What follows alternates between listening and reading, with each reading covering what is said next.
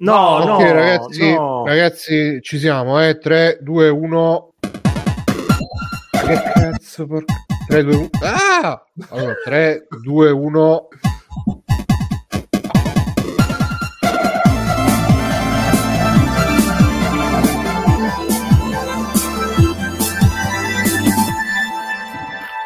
Cari amiche e cari amici, bentornate e bentornati a Free Playing, il podcast di chiacchiere di libertà sui giochi dintorni. Io sono Bruno Barbera, con me ci sono Gamba. Ciao Gamba. Buonasera. Buonasera.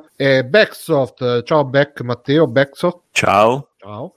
Stefano. Ciao Stefano Biggio. Ciao, un saluto al pubblico ascolto. Ciao Stefano, un saluto a te. Ciao. Nerone. Ciao Nerone. Buonasera Free Freeze, però a me Biggio sembra un po' diverso rispetto al solito, mi sembra un po' troppo un gatto, è un gatto che parla, quello non è un essere umano. Okay. Un gatto sul tetto che scotta. Guarda, sì. Poi ci dà anche le spalle, Ho sonno. Sì.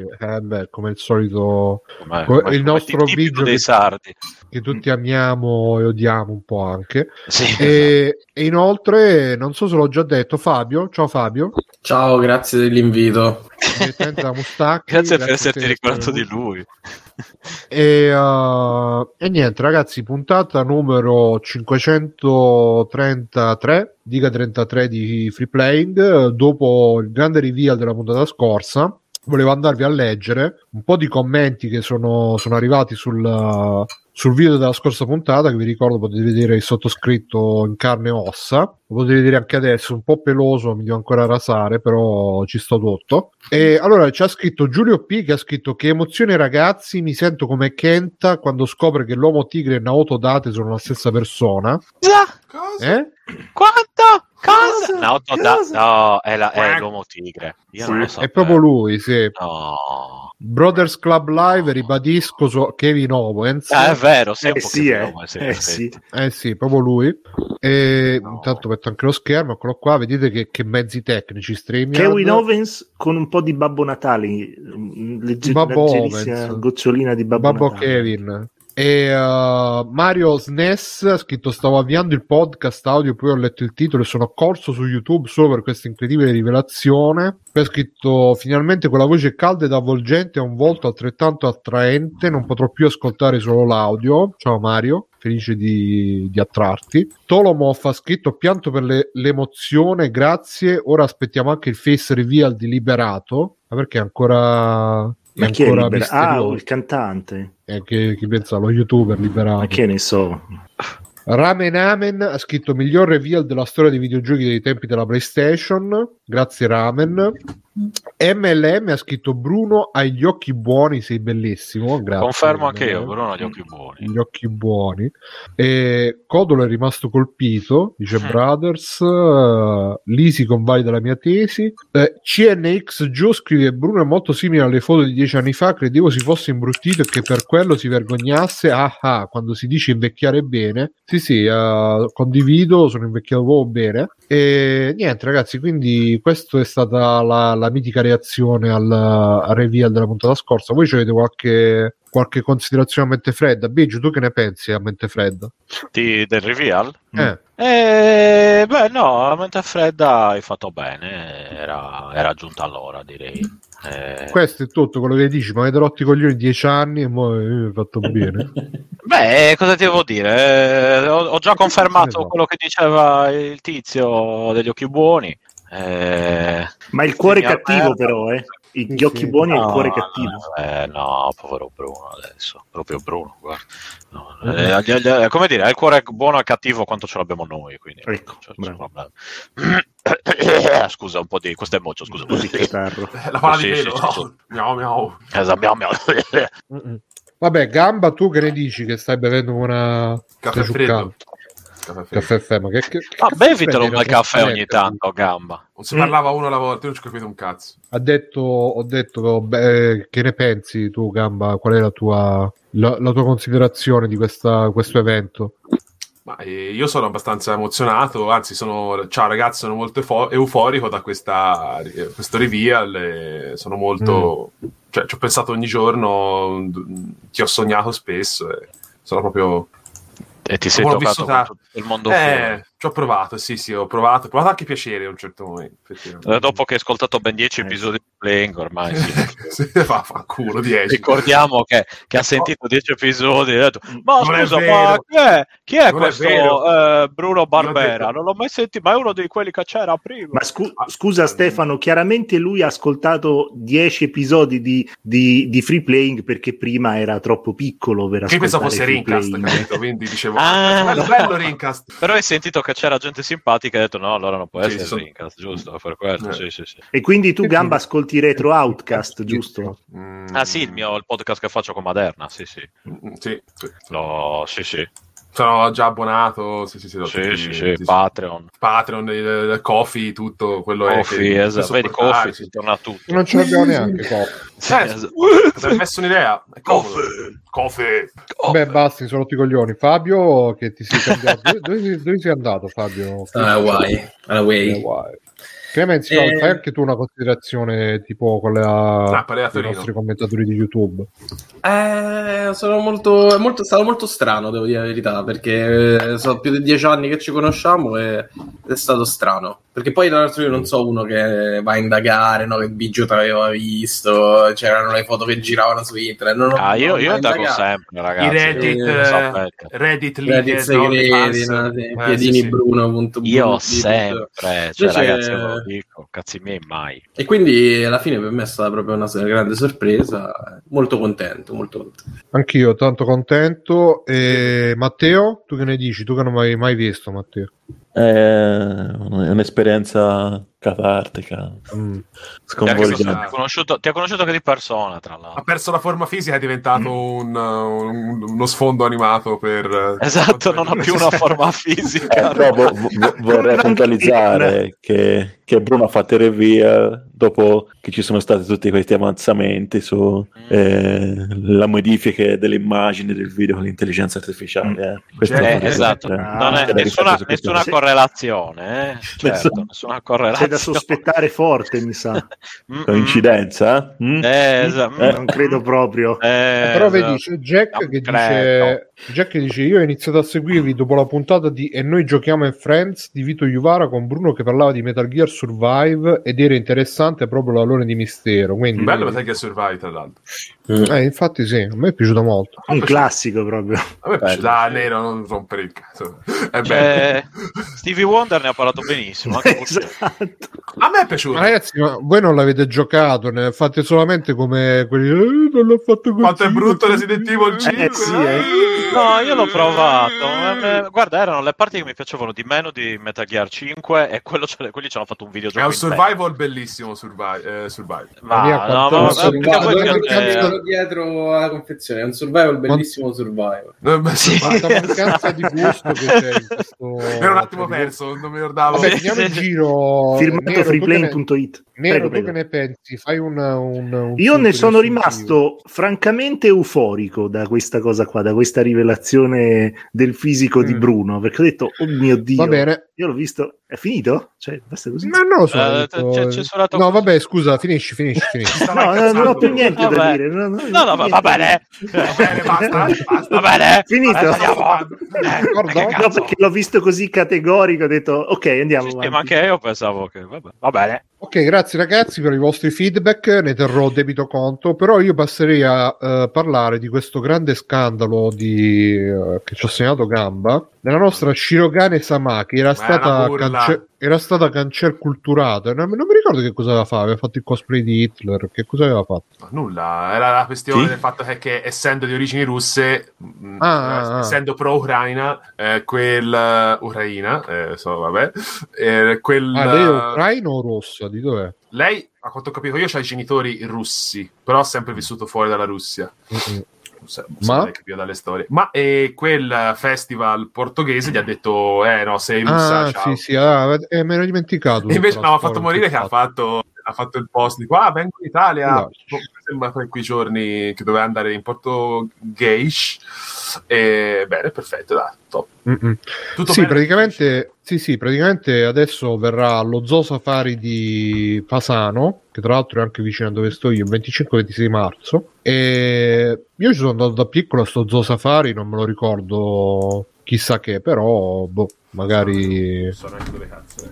Sì, è un posto un po' così, un po'. Però dai, ci sarà anche Puglia. Shirogane-sama e quindi aspettiamo vivamente. Ma che sarebbe uno zoo safari? Ma è tipo una. Io mi ricordo che quando andai giravamo in macchina dentro sto posto e vediamo un po', zoo safari Asano.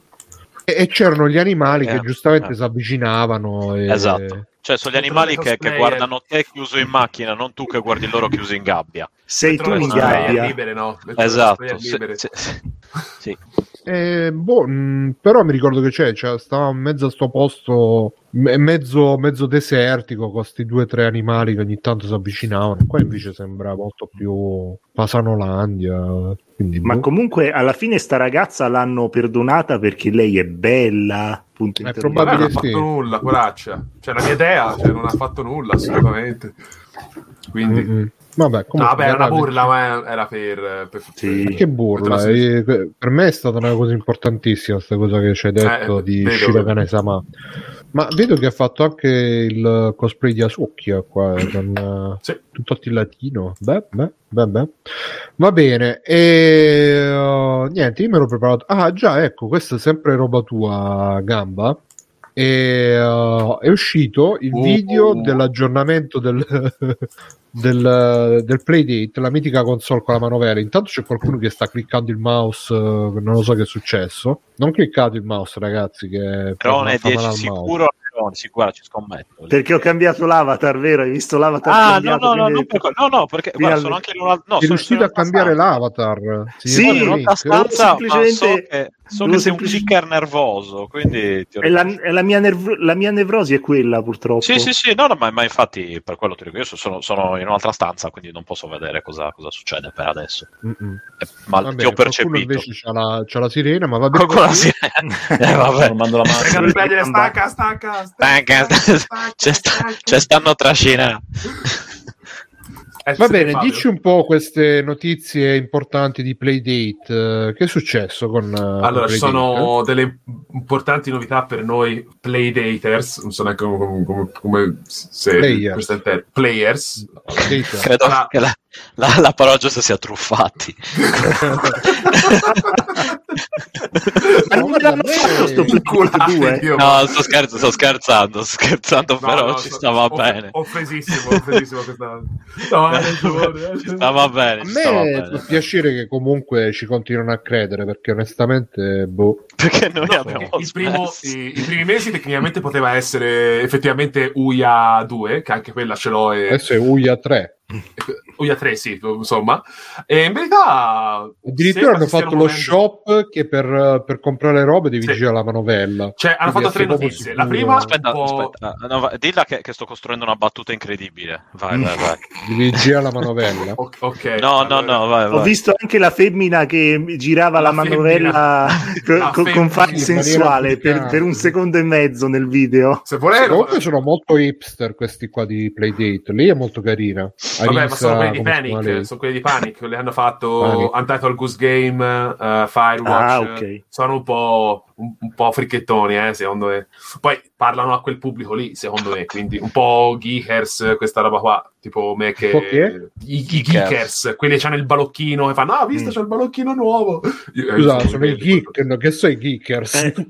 Non lo so, tu lascialo fare. I geek, dai, su, cosa dice un bambino che compra quella console e inciampa? Oh Gesù. Che dice aia? Uia.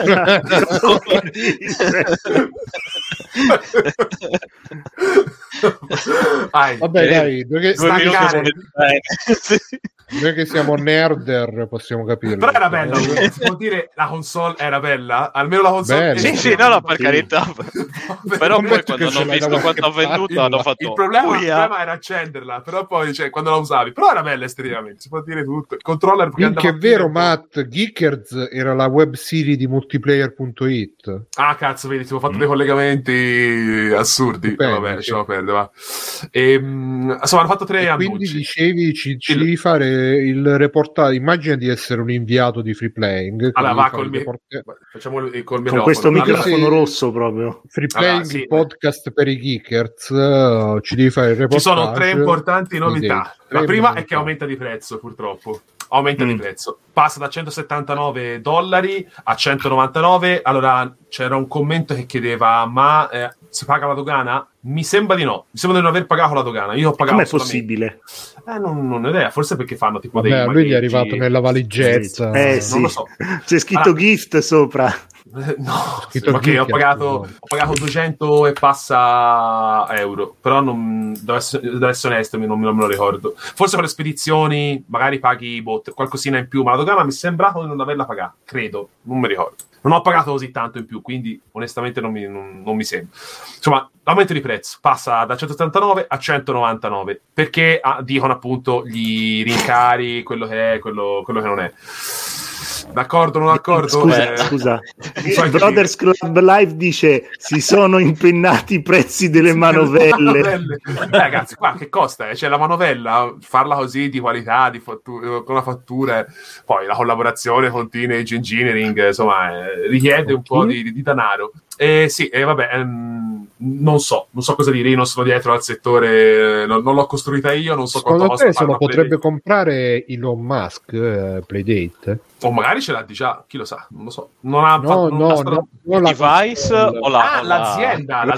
Ecco, infatti dicevo, penso che ce lo possiamo permettere. Arriva con lavandino, includono la manovella sulla Tesla, così tipo fai tipo avvii la Tesla così con la dinamo. Potrebbe essere un'idea, non è male. Si torna al passato.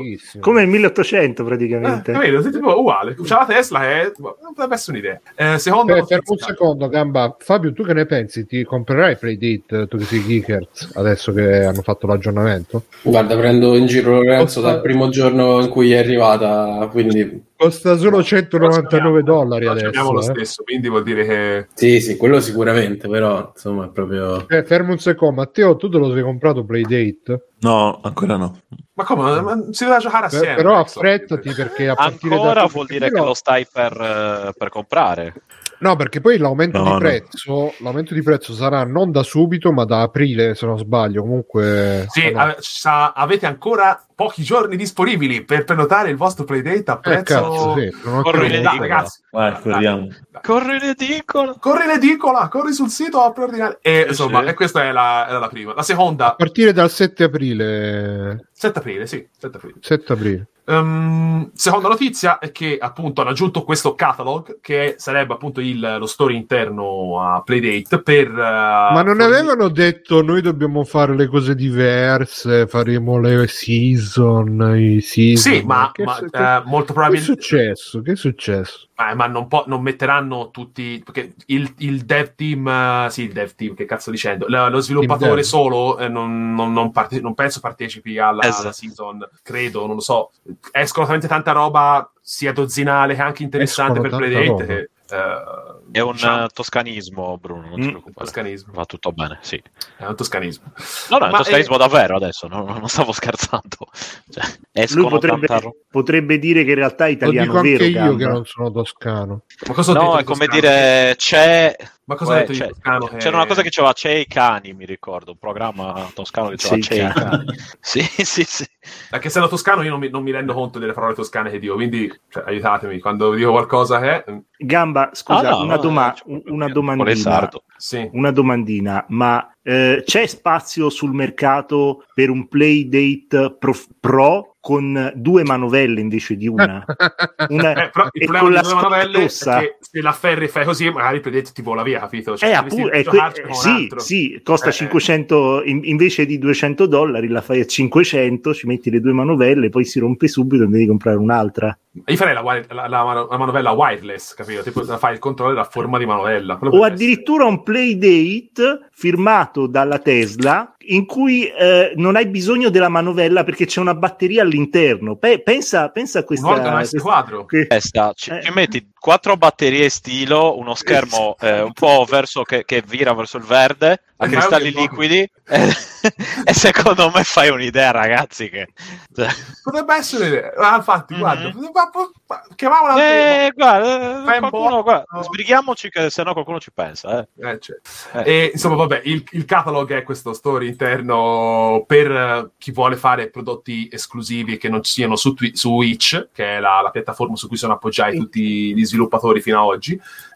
I titoli che hanno annunciato nel Direct, chiamiamolo così tanto per comodità, non sono presenti su Itch, sono presenti solo su Catalog, e li mortacci loro costano anche diversi soldini quei giochi, quindi per me adesso rimangono sullo scaffale digitale. Adesso c'è roba che costa $15. Ora, tutto il rispetto parlando, ok, mi avete inculato $15? $15 o modificare, piratare tutto, scusa. Piratare tutto è possibile. Tecnicamente sì, perché il file te tecnicamente in qualche maniera, non so se la Season 1 non è uscita che io sappia in co-file singoli. Perché però boh, ci sta, credo, non so. No, non ho idea, non mi sono informato, sinceramente a me queste cose non interessano. Vai su Itch, scarichi, cioè compri il gioco, ti dà il file, lo devi solo mettere. E quindi permette qualcuno sharing is caring, eccetera. Ci sta, non lo so, io ancora non ho trovato nulla di illegale, però parli tu che i torrent manco li condividi. No, io faccio non posso per motivi legali. Non sto scherzando, la cosa divertente è quella. Vorrei che fosse una battuta. Ce la condanna esatto. No, finché non fai upload puoi fare download il cubetto. Questa è la terza notizia.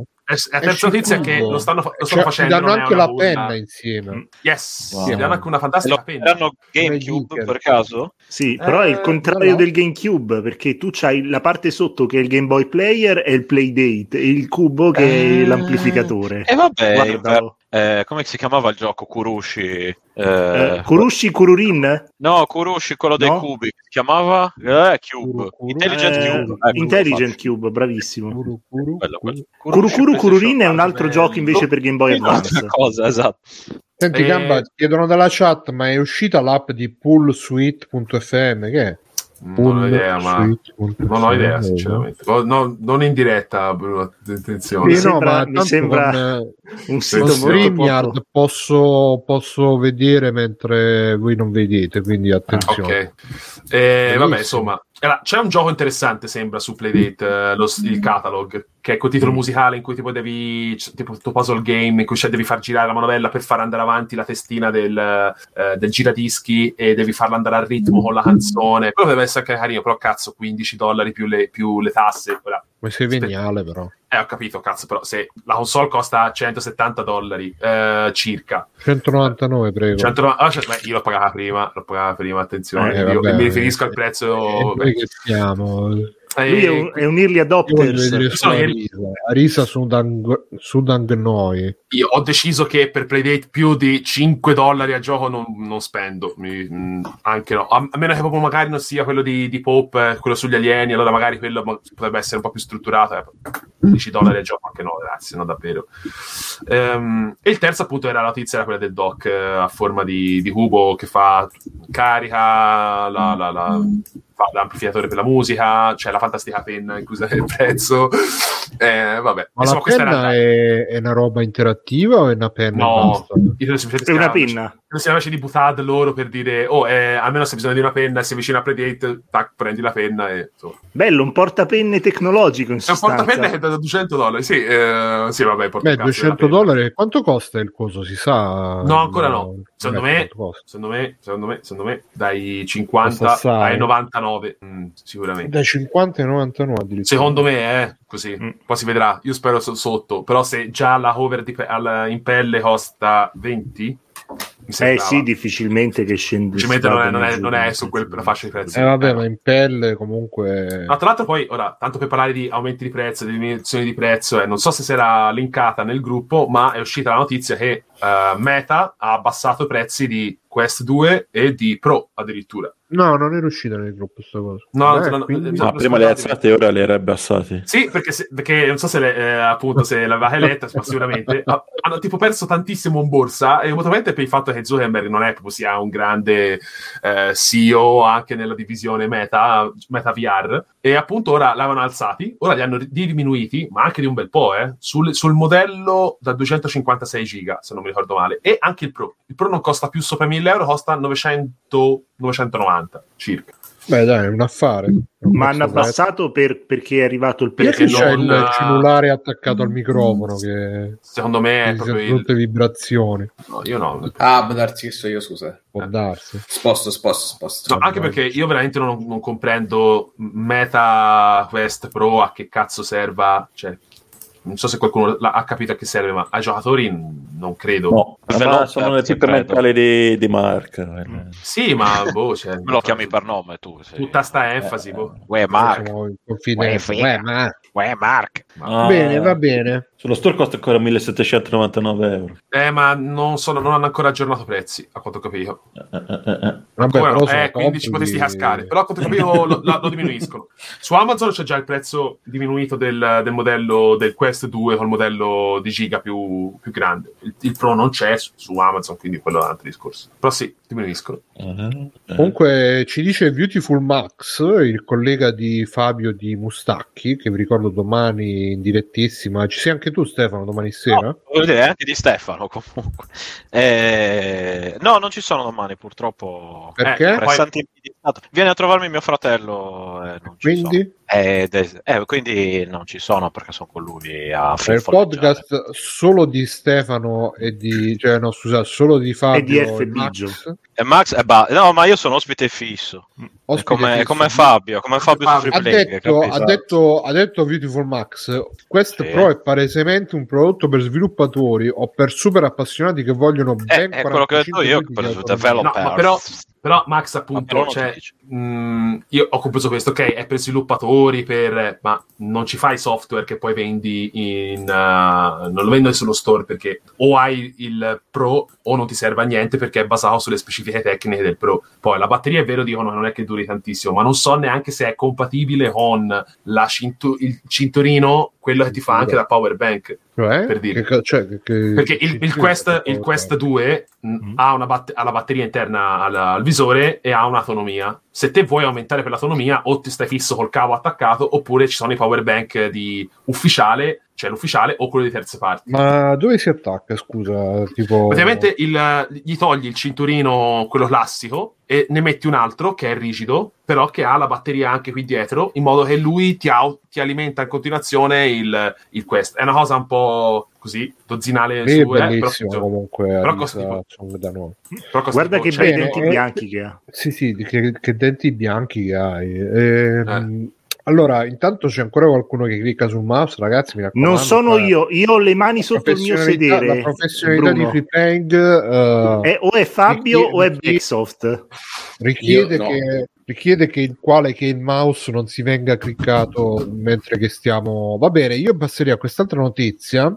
Attenzione, c'è stata questa ragazza doppiatrice giapponese, Rie Takahashi, che ha detto ai suoi fan per piacere di lavarsi quando vanno ai suoi concerti perché puzzano assai, e gli ha fatto anche un nel frattempo la persona che clicca il mouse sta cliccando più forte per sfida nei miei confronti. Lo sento più, adesso non lo sento più. Ah, ok. E ha fatto anche questa infografica su come ci si lava per i suoi fan.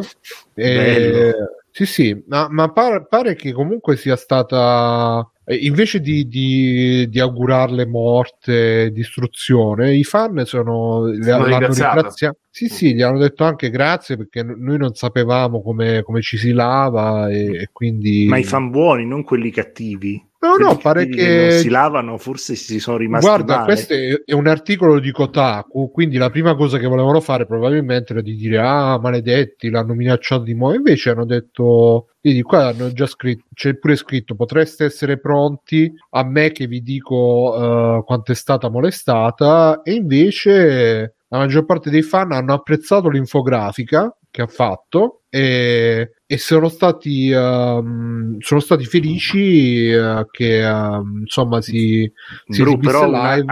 un idol non si deve comportare così, cioè non deve criticare i suoi... Ma sì, non è un idol questa qua? o è semplicemente una cantante? Insomma, anime qualsiasi giapponese è una seiyuu. Allora dai, cioè non è proprio nell'etichetta, no, non è proprio nell'etichetta. Che sai che è buona, scusa, perché stai assumendo che andiamola a cercare Rie Takahashi? Ma sicuramente è una bella ragazza, dai. Un giapponese ma va a vedere una donna, se è brutta non ci va a vederla. Ecco Rie Takahashi. Stiamo scherzando. Bruttissima, Bruno, bruttissima. È proprio c'è un po' di strabismo di Venere. Sì, la rende ancora più sexy questa cosa. Voi ve la fareste una doccia per lei? No, guarda, adesso no, non credo. Bruno, io devo seguire il corso. Mi stai chiedendo troppo. Io devo seguire il corso per degustare il sudore, quindi se mi lavo perdo. Infatti, sì, ma così è truccata, la devi vedere senza trucco. Vediamo i personaggi che ha doppiato. Sono tutti personaggi tutti identici. Tutte draghi millenari. Tutte draghi millenari, però ma è famosa perché ha doppiato anche quell'anime Isekai famoso. Che ce n'è uno solo, infatti.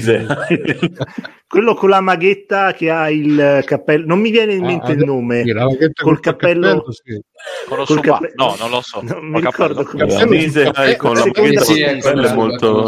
Konosuba, bravissimo Fabio, vedi che Fabio l'ho detto io. L'ha detto Biggio. Io della tua parola più o meno. Cioè, no, ho detto Konosuba e tu. Fabio, bravo. Ingiustamente sottovalutato. Come al solito, ingiustamente carcerato. Però io vedo la carta di spalle, quindi non posso pensare che tu mi stia parlando. Io lo so la gatta. Sì, esatto. E quindi sì, vabbè, dai. Perché vabbè, però voglio dire, cioè, mi devo fare una doccia per andare a vedere il concerto, cioè non è che dice perché poi lì sta, cioè pensate quanto cazzo devono puzzare questi che poi i giapponesi non puzzano per niente, cioè è quasi impossibile. Vabbè, i giapponesi quelli sono i giapponesi, quelli sono i giapponesi normali che vedi per strada, invece questi sono gli otaku che vivono chiusi in casa. Ma esistono ancora? Certo, stanno estinguendo i giapponesi. Si sono estinti tutti. Scusa, ma se stanno chiusi in casa, in questo podcast, come fanno ad andare al concerto se stanno chiusi in casa? Appunto, stanno chiusi in casa tutto l'anno. Hanno l'odorama, sono in VR, ma col coso gli spruzza l'odore addosso, le fa l'odore di tutti questi fan, cosa del genere. Brothers giustamente dice i nerd puzzano in tutto il mondo, ma sì, è vero, basta andare alle fiere del fumetto per rendersene conto, insomma. Non è basta andare a Luca Comics quando piove. È una caratteristica che ci unisce, dice. No, è vero. Facci vedere il concerto col Quest Pro. Sì, col Quest Pro sarebbe. Però ti perdi un po'. Però forse può essere anche una roba tipo protettiva, perché se io vado al concerto magari comincio ad annusare forte per nella speranza di prendere un po' di odore della bella Rie, e invece mi vanno nelle narici tutte le schifezze di puzze e ascelle. Non è molto intelligente però lei, perché almeno prima poteva odorarli a distanza e scappare, invece se si lavano ti possono arrivare fino a molto vicini e poi ti aggrediscono, insomma non è proprio. Ma poi io dico una cosa molto brutta, ma fondamentalmente sono suoi clienti questi otaku, perché comprano i suoi dischi, guardano gli anime in cui c'è lei. Lei è gestita probabilmente da un'agenzia che si occupa di idols, allora è chiaro che se uno dice una cosa del genere o non vuole più fare il COVID, la seiyuu, ho capito, ma non sarà per colpa della puzza di qualche otaku che si è presa anche il perché uno lo sentiva, cioè al COVID non sentiva molti odori, quindi cioè, bisogna indaghiamo su questa notizia. Poi è vestita da Konosuba, esatto, da drago millenario. No. Ok, perfetto. Va bene, quindi ragazzi, se volete andare a vedere i suoi concerti, purtroppo vi dovete fare una doccia. Ma forse lo diceva in maniera sprezzante, come se fosse una tsundere alla Asuka, vero Biggio? Vedi che ti sto ascoltando, vedi che ti io non ho detto niente. Vabbè, addio, è finita la storia, Biggio. Lo diceva in maniera sprezzante, dovete lavarvi, come Asuka che dice fate schifo, capisci? È vero, ma hanno ragione, tutte e due hanno sicuramente ragione. I fan che non si lavano e lei che dice lavatevi. Entrambe le parti hanno ragione, giusto, Biggio? Sì, esatto. Sì, ma anche i fan no, niente, no, non posso dire potrebbe fare una cosa tipo: se venite al mio concerto docciati, io vi prometto di venire senza essermi fatta una doccia da 2 settimane. Sarebbe uno scambio interessante, però lei deve passare in mezzo al pubblico, perché non è che così, cioè se no la vedi da lontano e dici che potrebbe essersi lavata 2 secondi. Guarda, io credo di aver visto un hentai con ma non ce n'è uno solo, Bruno. Non ce n'è uno solo. Credo anche io, però vabbè, parlavo non commentai. Ma l'odore di tutti i fan crea una glassa che la protegge, non riescono a... Esatto, può camminare tranquillamente in mezzo. Come una nuvola della la muffa del racconto di Giugino. Lei prova a toccarli, ma tipo vengono spinti via perché l'odore secondo me diventa come l'ectoplasma di Ghostbuster 2. Ma mia, il Melma Show. Nel frattempo Fabio si è tolto la webcam e Fabio è anche mutato. Vabbè, Fabio ci vediamo. No, perché mi sono reso conto che ero io col mouse, quindi non volevo più rompere i coglioni. Pensavo che fossi io. Vedi, invece Fabio, grazie Fabio che mi hai discolpato. Avevo agito.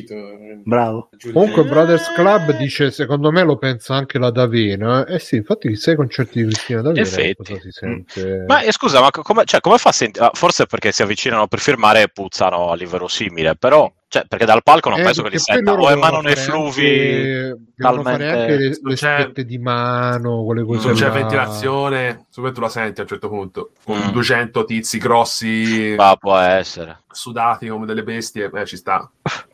Sì, perché poi questi escono per la prima volta tipo dopo un anno da casa e poi magari al concerto si mettono anche un po' a muoversi a tempo, non a ballare perché è troppo, però a muoversi a tempo, quindi proprio grondano sudore miau. Scusate, la mia segretaria di podcast vuole, ma deve stare tra. Ho fatto l'errore di accarezzarla, infatti, e si è attivata inutilmente. Vabbè. Va bene. Allora io farei un po' di. Stiamo un po' massaggiando il polso, perché sai, le nostre cure di bellezza.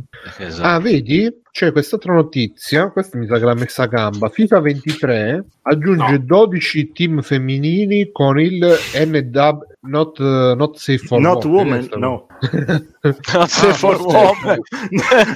Not Women's Soccer League. Not Women's Soccer League, esatto, sono le il calcio femminile senza le donne. Allora io volevo sapere da Fabio, visto che ha smesso anche di penso di Tokyo Dome strapieno di nerd sudati e arrapati. No, volevo sapere da Fabio cosa ne pensa di queste femmine nel calcio, che cos'altro ci toglieranno dopo il sudore dalla fronte. Poi il sudore l'ha tolto pure l'Idol, no? Quindi sì, è già stato fatto. Non lo so. Comunque il calcio che se lo prendano, perché a me non mi ha mai fregato niente, quindi bene così. Tu dici quello glielo possiamo lasciare a ste femmine. Sì, il sudore no, però il calcio in effetti sì. Eccomi. Scusate, c'era la gatta che aveva fatto cadere una roba, perché voi non lo sapete, ma io qua sono circondato, tipo Zoo Safari di Fasano. Purtroppo manca Shirogane-sama, però... Ma il calcio non le porta verso... Il calcio non porta le donne verso a comportamenti strani con altre donne perché sono troppo vicine. Ma loro si fanno la doccia, quindi... ecco, vedi. The players and kids for each 12 teams. Vabbè, dai, a me comunque fa piacere perché anche le donne devono fare giocare a calcio.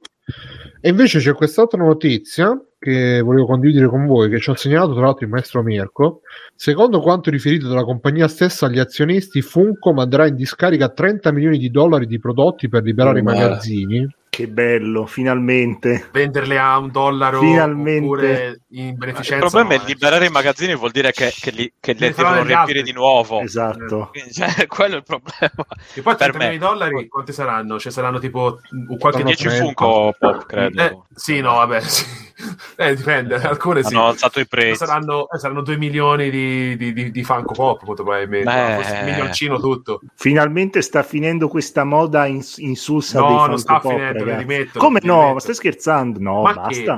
Avranno stampato. Perché non vi piacciono? Sono tanto carini. No, non li voglio. C'è anche Grunch in mezzo a... Io ne ho due che secondo me non sono male, però cazzo, alcuni sono veramente attenzione. Il micio. Due gatti. Questo si chiama coniglietto. Io ne avevo uno di Shinji che mi è stato regalato e l'ho lanciato dalla finestra. Bravo. Quello fa cagare. Adesso vale 450 euro. Ovviamente. E io l'ho fisicamente buttato nell'immondizia in maniera anche un po' stizzita. Quindi. No, però sarebbe bello tipo guarda, vedere hai fatto questi... andare via Gamba con la potenza della confermazione. Adesso è andato a prendersi il suo Funko Pop. No, che cos'è? Adesso tira fuori tipo il classico credo che stia prendendo il suo lungapene a pompa svedese. Esatto. Cos'è sta cagata? È il più raro questo. Non è Jason. No, questa è la gatta. Questa è la gatta. La gatta non è Jason. Eccolo. Che cos'è? Ma cos'è? È stato regalato perché è il cubo gelatinoso di Dungeons and Dragons. Infatti dicevo, sembrava quello di Golden Axe. Questo è bello, scheletro di Golden Axe. Questo è bellino. Il culo gelatinoso di Dungeons and Dragons. Questo è bellino. Sì, esatto. Il culo gelatinoso. Guarda, allora, se lo scheletro non fosse super deformed, sì, ma io odio le cose super deformed da sempre. No, perché Max non sono babbo. Max gli piacciono. Dovremmo chiedere a Mirko. Madonna. Esatto. Loro e le altre 20 versioni dello stesso pupazzo. Sì, quello sì è. Cioè, a me poi non piacciono. Cioè, io non ho mai comprato uno. Non mi piacciono disse col Funko Pop. Io, ragazzi, non so che l'hanno regalato. Fa fuori da... anche me l'hanno regalato. Poi dopo un po' di tempo l'ho buttato. Sono 87 milioni di Amiibo. Se no mi vergognati, se no sono comprato. Ah, bene, in effetti no, hai ragione. Gli Amiibo sono una gli Amiibo ho detto che il Funko Pop gli Amiibo sono belli. I Funko Pop sono trash. Allora, alcuni Amiibo sì, almeno non sono super deformed. Invece i Funko Pop sono pure un po' sfidati fisicamente. Ma poi sono anche macrocefali poi. Sì. È un cibi molto, molto disgustoso. Io odio la roba super deformed da quando trovavo videogiochi di Gundam solo di super deformed. Ho iniziato a odiarli, porca puttana. No, piano. Il cibi giapponese ha senso. Questo no, è uguale. Mi fanno cagare tutti perché io volevo giocare con i Gundam veri, grossi, invece ho staccato di cose super deformed adesso Biggio mi dirai che il gioco SD Snatcher è brutto perché ci stanno i super deformed, ci stanno i pupazzini. Non è direttamente di Kojima, quindi lo potrei dire, ma visto che però l'originale di Kojima non lo dico, però è più brutto dell'originale. Però Metal Gear Survive lo dici, Sì, ma quello non è di Kojima, infatti. Quello non è di Kojima, lo posso dire tranquillamente. No, Metal Gear Survive non è di Kojima. Capito, pure Snatcher SD non è di Kojima. E infatti ho detto che è meno bello di Snatcher originale, che però è di Kojima e quindi non dico niente. Comunque Brothers Club dice che sono meglio le figure Figma. Le Figma sono belle. Io conosco le Ligma. Ligma ce l'avete le Ligma. Sì. Non quel Figma, non quel Figma Made. Quello di Link è molto bellino, sì. O anche quella di Snake non è male di Figma, sì, però non ce l'ho. Ragazzi, il Figma Mail secondo me sarebbe Figma Mail.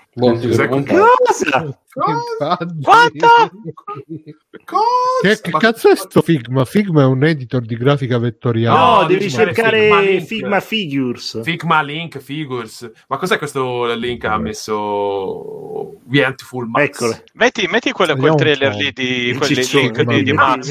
Bruno giapponese praticamente, ecco. Un secondo, Bruno giapponese, copia.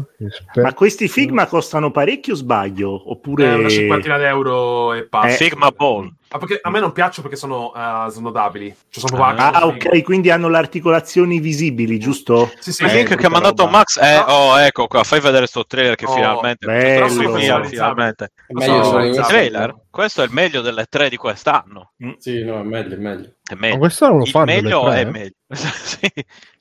È appena uscito, guarda, Bruno, una novità, guarda, proprio per free playing. Ok.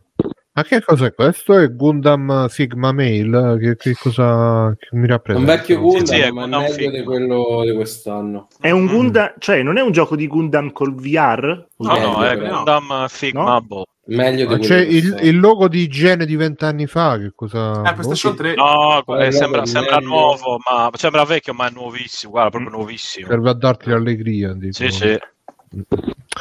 Va bene, però torniamo un attimo sui Figma Mail qua, condividi questa scheda invece, eccola qua, vediamo questi Figma, però è un bel nome. vabbè, sono dei pupazzetti così, cioè non sono niente di... è che sono personalizzabili, cioè tipo il giubbotto diverso, la spada, lo scudo, e tipo per Link c'ha la spada, scudo, gli puoi cambiare il cappello, mi sembrava, l'ho visto dalla scatola, quindi non è che proprio fidato delle action figure solite, insomma. Però sono bellini, cioè se ti piacciono le action... Sì, molto belli, sì. Ma di dov'è questa Figma? Non sono giapponesi? Non credo. Giapponese. Ma giapponesi che fanno Patriota? Beh, non è mica detta cosa, Li fanno, vero? Sì, li fanno, però è difficile. Sono i giapposardi di... Giapposardi, sì. I giapposardi di Bruno, sì. Pomigliano d'Arco. Comunque dice Max che Gundam è una specie di meme di Mustacchi. Com'è sta storia, Stefano? Spiegaci. Vai, Stefano. Che durante una diretta venne mandato di Mustacchi, venne mandato questo trailer dalle 5 alle 300 volte. Quindi ed è rimasto sì. No, per sbaglio. Alla fine volontariamente veniva riproposto questo trailer. Sì. Ed è stato per me un'ottima cosa, perché è un gran bel gioco che purtroppo poi stiamo ancora aspettando. C'è anche Kokoro-chan. Ma c'è per Playdate quel gioco di Gundam? Non lo so se c'è Kokoro-chan. No, è troppo bello per... che però la manovella che fa così e spari a ripetizione sarebbe la morte sua. Vabbè. Quello servirebbe con i cosi della seconda guerra mondiale, che c'avevano proprio la manovella. C'è un giochino per Playdate dove c'hai una Gatling che fai così. Hai visto? La gatta? La Gatling. La Gatling. Sì, esatto. La Supercar Gattinger. Tra queste Figma vedo anche delle draghe millenarie. Milionarie. Sì.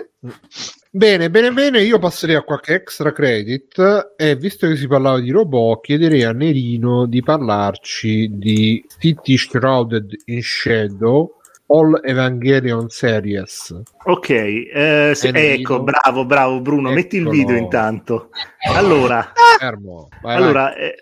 questo è un gioco, diciamo, giocato su YouTube, perché purtroppo io non ho né una PlayStation 4 né la possibilità di avviare giochi giapponesi, e quindi mi sono visto su YouTube questo bellissimo gioco che si chiama Disaster Report. E non mi avete detto niente. Aspetta, esatto, questo non lo conosci sicuramente. Questo non lo conosci sicuramente. No. Esatto, lasciami parlare. No, adesso io sono incazzato. Sei incazzato? È meglio di quello di quest'anno. Cazzo, allora io devo essere fregato di 3 ole. Va bene. Comunque questo è uno spin-off di un videogioco indie che si chiama Disaster Report. Ne hanno fatti tantissimi dalla PlayStation 2 in avanti. Mi ricordo benissimo che su PlayStation 2 fecero un gioco che venne poi portato in territorio PAL, lo chiamarono Road Danger, e è famoso. Road Danger tipo puntata Raw o Road Danger? No, tipo Road Danger, cioè significa pericolo imminente, pericolo grave, insomma. Mi ricordo questo gioco perché ha una delle copertine più brutte in assoluto su PlayStation 2, proprio sembra disegnata da un bambino. Vabbè, comunque è lo spin-off di questo gioco survival in cui praticamente sei un adolescente / adulto che nel gioco originale deve sopravvivere all'interno di una città che sta letteralmente esplodendo, stanno cadendo a pezzi tutti i palazzi perché c'è, eccolo Rodanger, guardate che bella copertina di merda.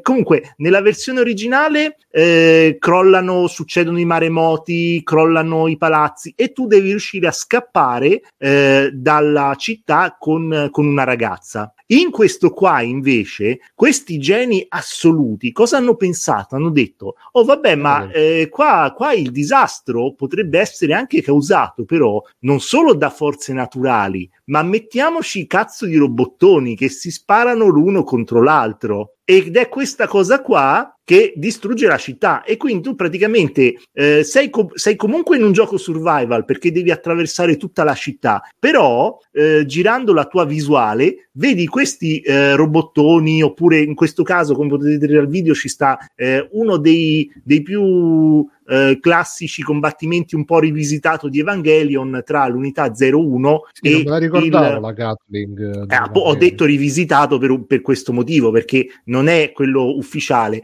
O sarà il rebuild del rebuild? No, neanche nel rebuild ci sta la Gatling Gun. Sai dove ci sta? Sta nel manga di Evangelion e ce l'ha, se non mi sbaglio... No, non Asuka. Cavoru. È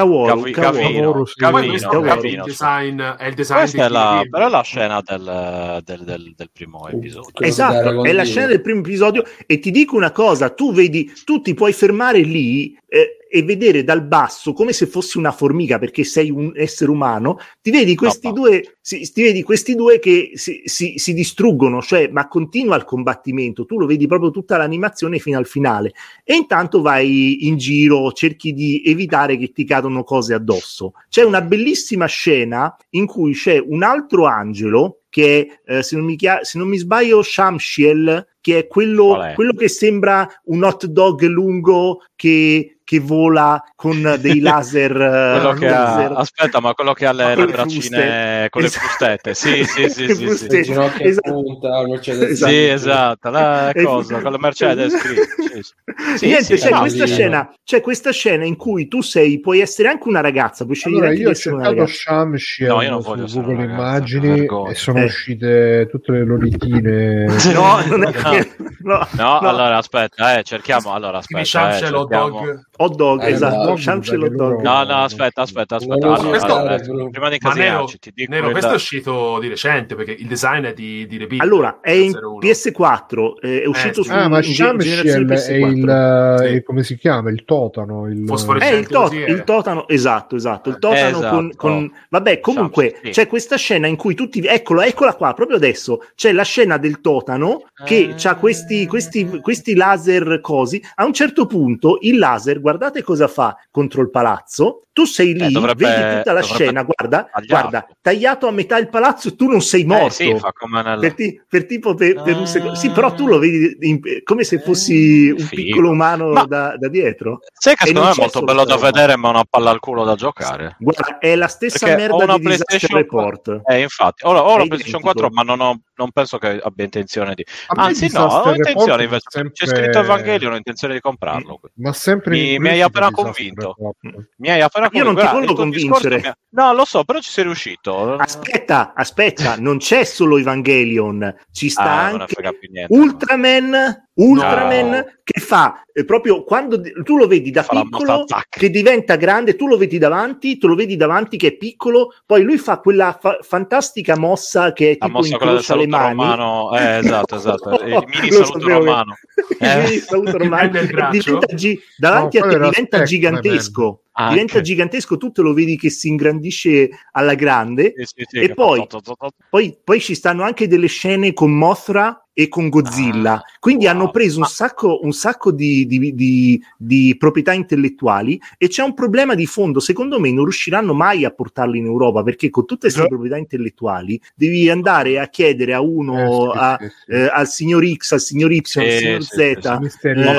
Momento. Ma questo gioco, cioè, sono DLC del gioco o il gioco viene venduto? No, credo no, viene venduto così com'è, cioè non devi scaricare, perché allora se No, non lo so io, perché allora se c'è fisico lo compro, se c'è un Evangelio disegnato sopra, non lo so se c'è un Evangelio disegnato sopra lo compro, se non c'è... Ah, ecco qua, grande, che saluta, eccolo. E che salutiamo anche lui, lo salutiamo. Ma lui lavora, c'ha il lavoro, c'è figli. No, lui lavora, esatto, mica può essere fascista, lui lavora. Allora sì, se c'è disegnato sopra un Evangelio lo compro, se no no. Ecco. Ma io non penso sia nel gioco base. Come non c'è nel gioco base? No, perché allora, dico, secondo me non c'è. Penso che sia un DLC. Perché sia un DLC, perché l'unica cosa che fai è guardare questi che combattono. Sì. Cioè... No, però tu devi esplorare comunque la città. No, quello sì, però dico, ma queste cose qui extra sono nel... Ah, questo è identico all'episodio. Adesso si spegne leva e lui però l'ha già infilzato. Guarda che bello che è vederlo dal basso, c'è una roba fenomenale, secondo me. Cioè veramente stai lì così come un deficiente a guardare questa scena. Però diceva Max, figuratevi, o non era Max, comunque figuratevi con la VR. Brothers, diceva, figuratevi con la VR. Schiumo, penso. Vedi che ti arrivano le macchine contro? Arrivano le macchine. Schivarle. Ma no, allora, vabbè, devo cercare. Come si chiama? Allora, Disaster Report, ok? No, si chiama City Shrouded in Shadow. Ah, non è Disaster Report, scusa. No, vabbè, il gioco originale è Disaster Report. Ma in giapponese, no? Questo è uno spin-off. Ah, City. Questo è uno spin-off. Shrouded in Shadow PS4. PS4. Verimruwog, allora. Non so se esiste fisico. Secondo me no. Aspetta, no, aspetta. Sai che i giapponesi fanno tutta roba fisica. Sono gli occhi. This is not the story of some hero, this is your story. C'è un coso che sembra un'Eva nella copertina, inizia a essere interessante. Ah, ecco, no, aspetta. PlayStation 4, Japanese, Sero. Compratelo che ci fa l'extra credit. Adesso vediamo. Immagina quanto ci posso andare avanti un gioco tutto in giapponese alla mia veneranda età. Ma tanto devi solo correre praticamente. Non riesco più neanche a capire l'italiano. Oh, ma sono i tizi della NER, grazie, l'ho fatta. Meno male perché è un nome che io non sento spesso. Quindi. Allora, aspetta, vediamo un pochettino. Dove lo venderà? Allora, vediamo su Amazon. Comunque io vi volevo dire che in realtà vi volevo portare un altro gioco stasera. No, e basta, una alla volta, cazzo. Niente, vi volevo portare un gioco open map con un protagonista adolescente che fa le foto alla biancheria delle ragazze in stile Metal Gear Solid. Sempre per PlayStation 4, sempre esclusiva giapponese. Come si chiama? Ma sarà per un'altra volta. Come si chiama? L'altro gioco si chiama, aspetta, c'è un titolo ovviamente giapponese. Aspetta che lo sa Fabio che sta in chat. Fabio DB. Aspetta, Fabio che me l'ha anche trovato. Fabio, quanti Fabi ci sono?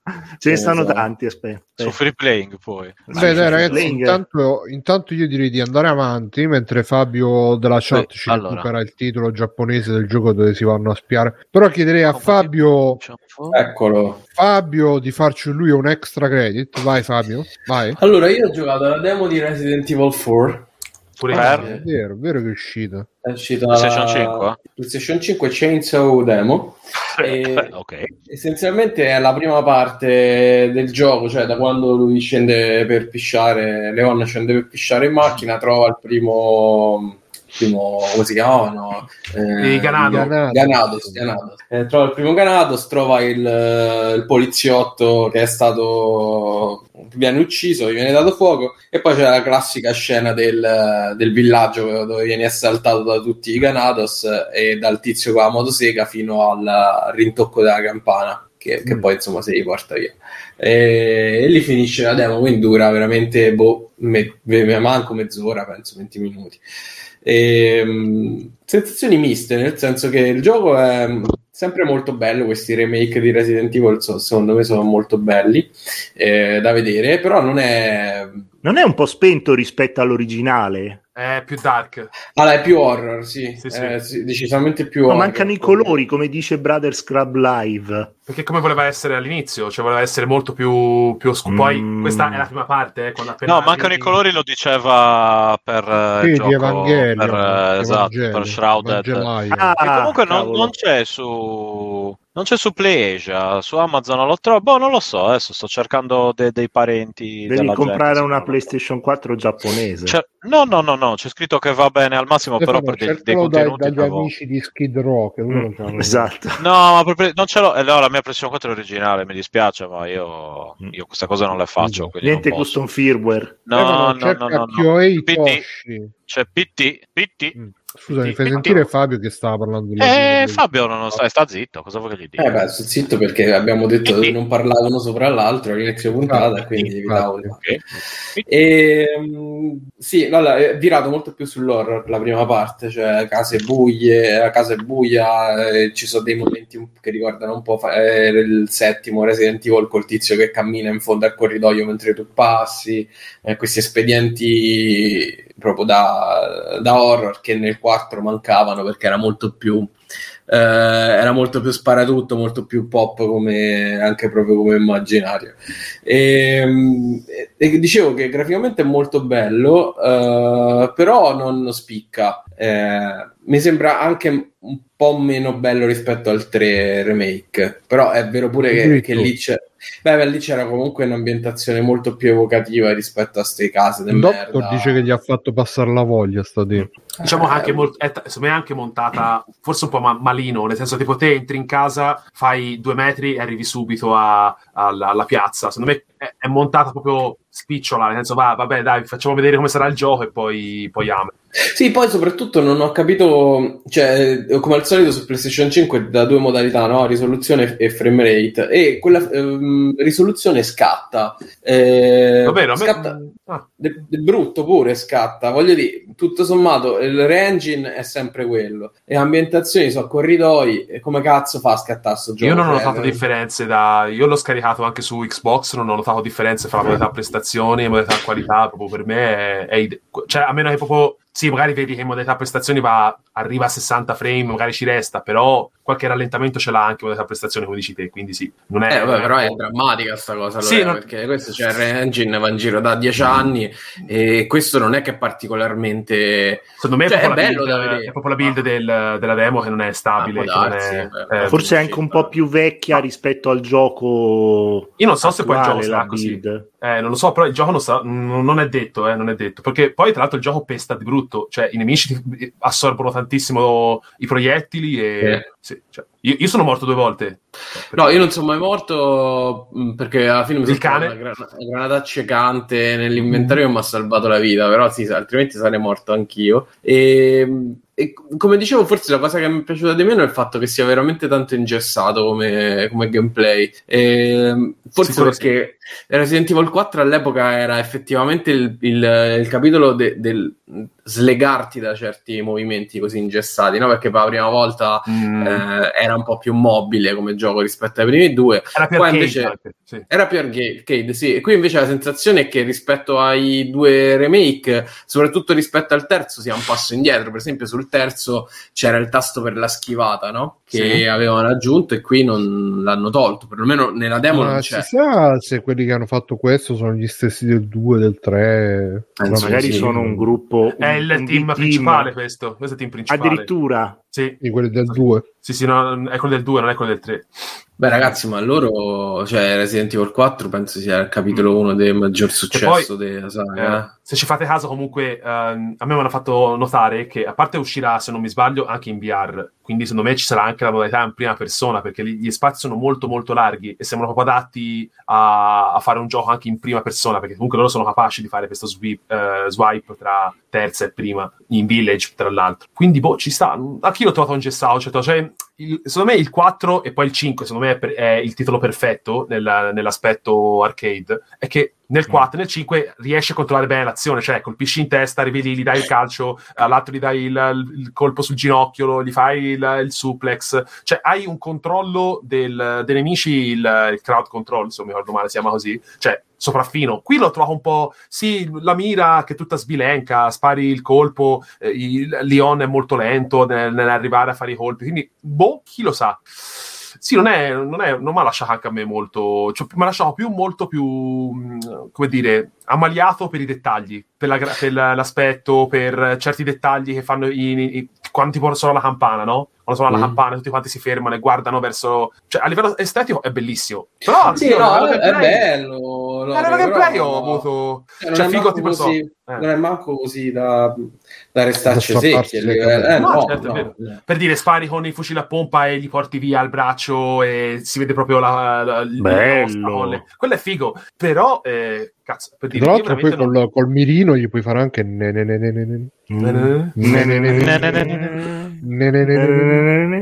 poi gli salta il braccio. Dico, per esempio, a me nei momenti della piazza mi è mancato veramente un modo per liberarmi di loro che non fosse il calcione quando sono sbilanciati all'indietro, no?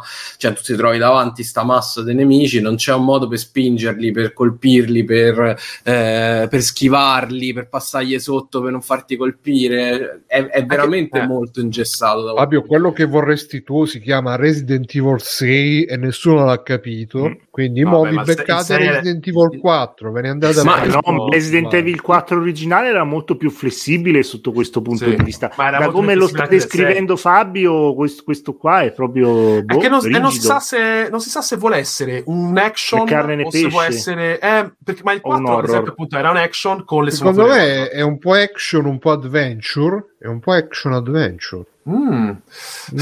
Vabbè. Vai. Scusa. No, dico solo che il 3 mi sembrava molto più mobile rispetto a... Che era più action. Sì, però voglio dire, questo era il capitolo action, anche perché i nemici che affronti sono immensamente di più, sono più agili, ma io spero sia la demo, infatti. Io spero sia la demo con poi esce tra 5 giorni, tipo, ma può essere che questa demo è vecchia proprio forte, può essere ragazzi, però ma che cazzo di strategia di marketing è? Fa uscire una demo vecchia a 5 giorni da uscita e poi quando arriva il tizio però si vedono gli scatti, Fabio, si vedono di brutto gli scatti, guarda qua, sì. Cioè c'ha proprio secondo me forse ci hanno avuto dei tempi ristrettissimi di sviluppo su sto gioco. Ma poi è un corridoio strano. Lo so, è quello il problema. C'è la Freya nella demo. No, finisce qua. Finisce in questo. Appena suona la campana c'è la scena. Devo fare una doccia per lei invece. Sarà per l'anno prossimo, Bruno.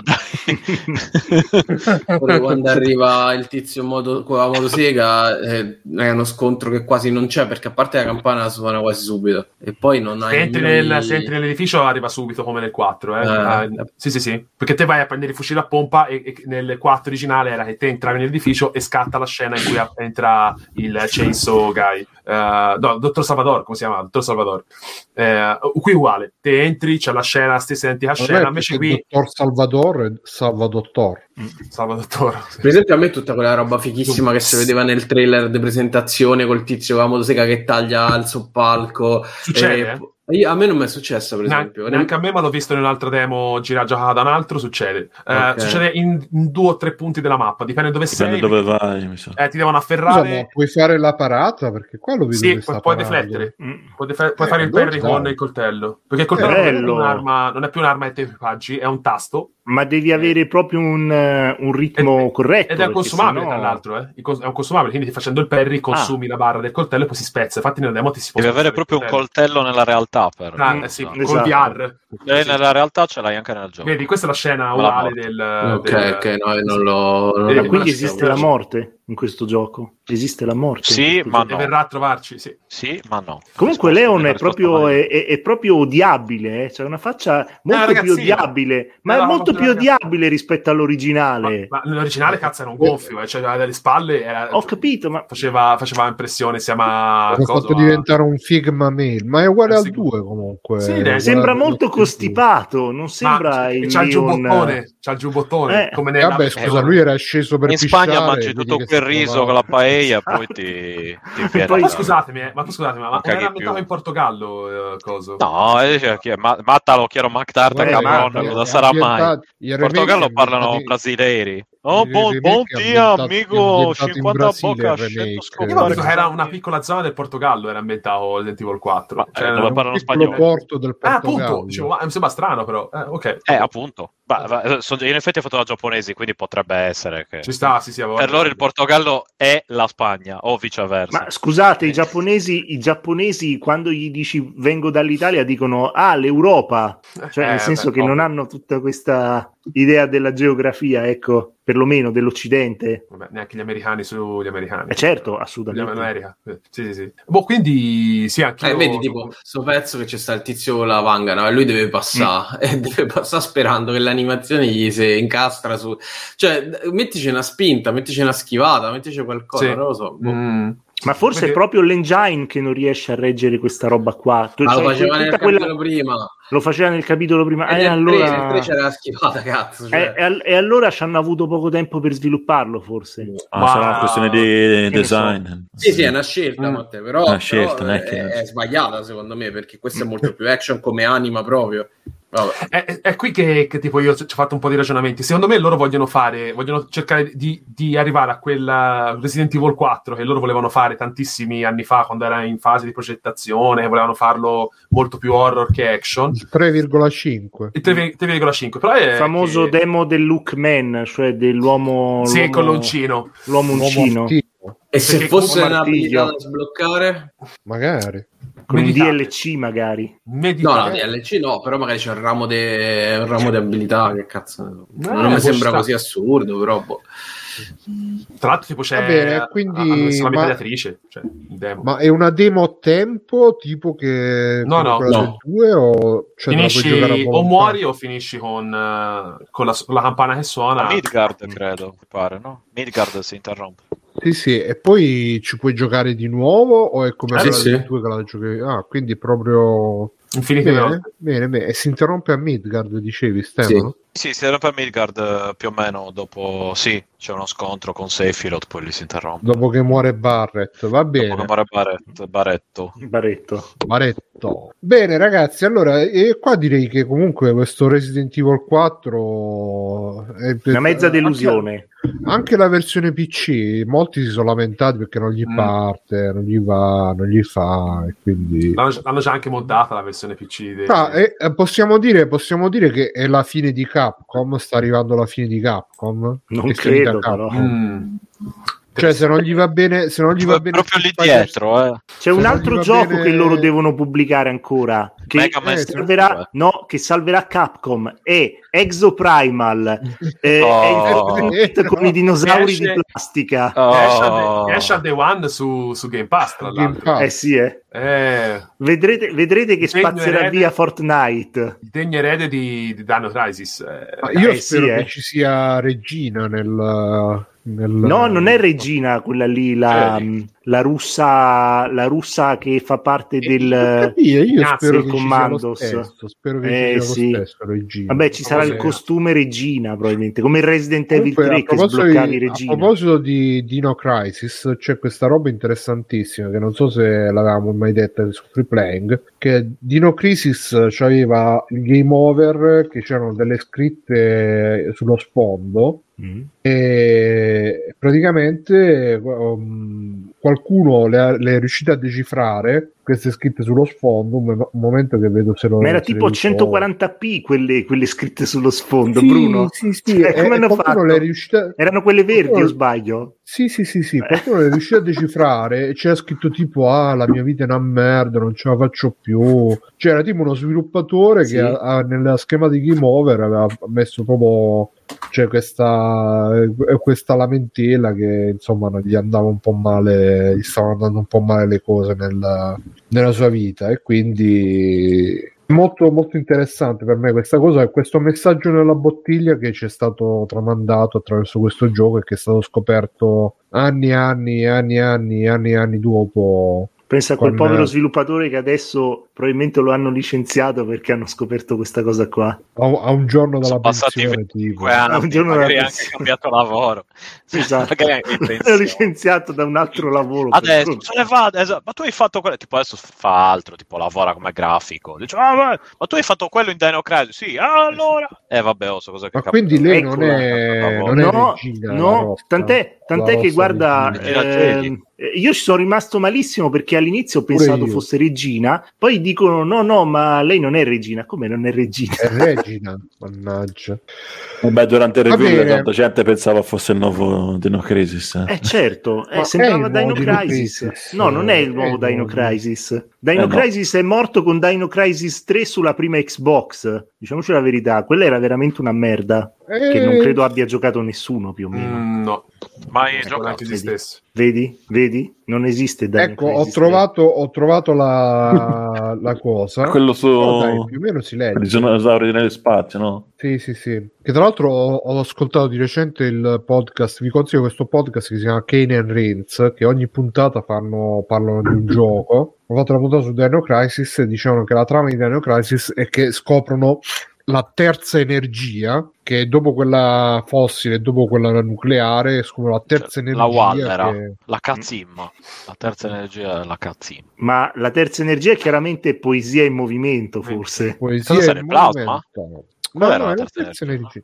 Così si chiama terza energia. Quella di Dino Crisis si chiama terza energia, okay. che però provoca questi splacimenti temporali che displaciano gli dinosauri dentro il...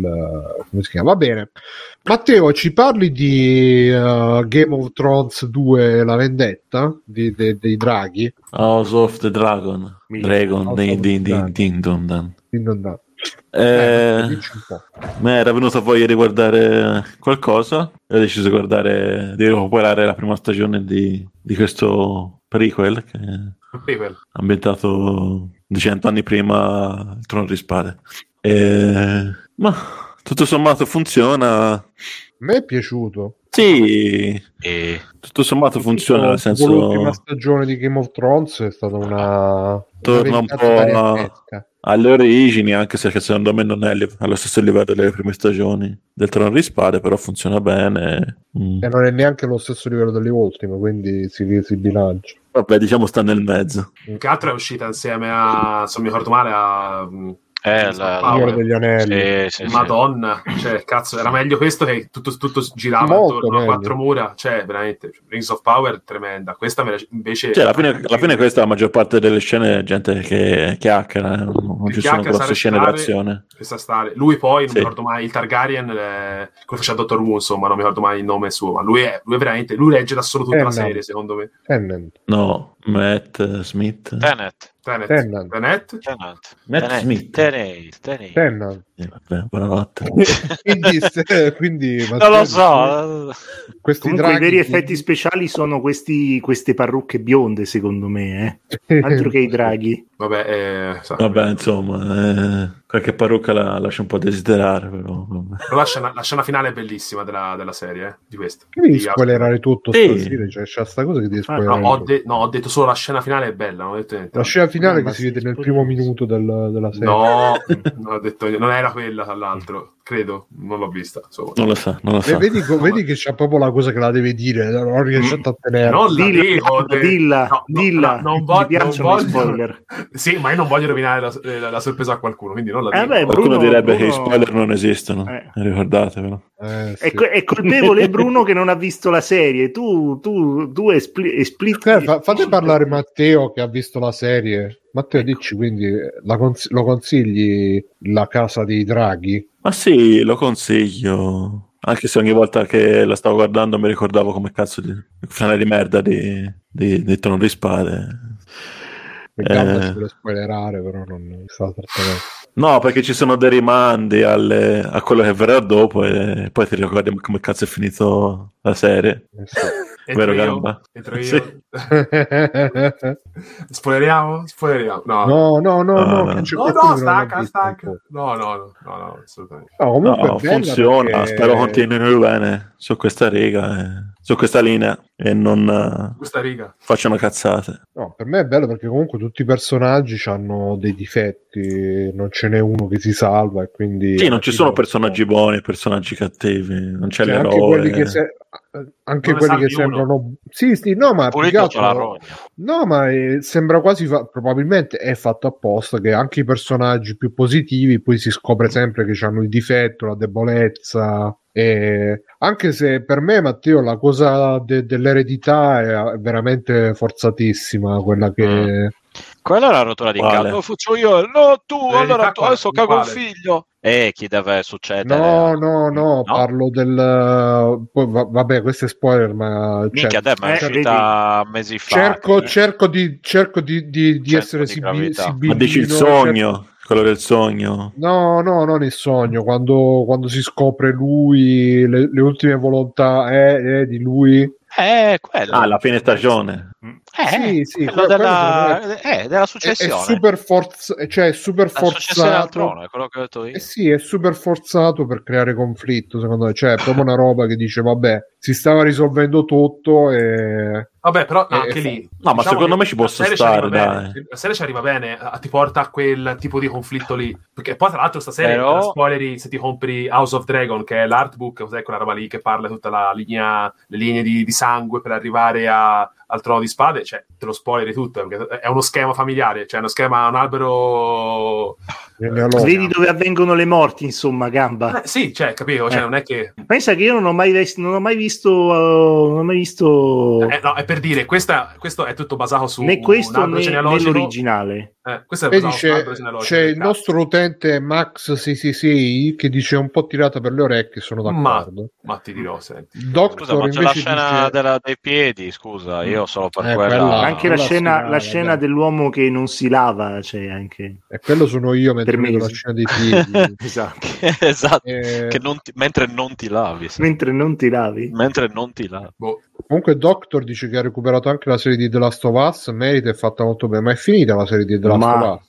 Io ho visto i primi 4 episodi. Ieri è uscito l'ultimo episodio, mi sembra. Sì, l'ultimo episodio della prima stagione. Dove arriva? Sì. Dove arriva? Alla fine della del primo gioco, alla fine del secondo, alla fine del terzo? No, minchia, arriva... Alla fine del primo? Posso dire? No, alla fine del secondo no. No, diciamo che certe cose sono prese dal primo, per il resto è per i fatti suoi, non è che sia proprio...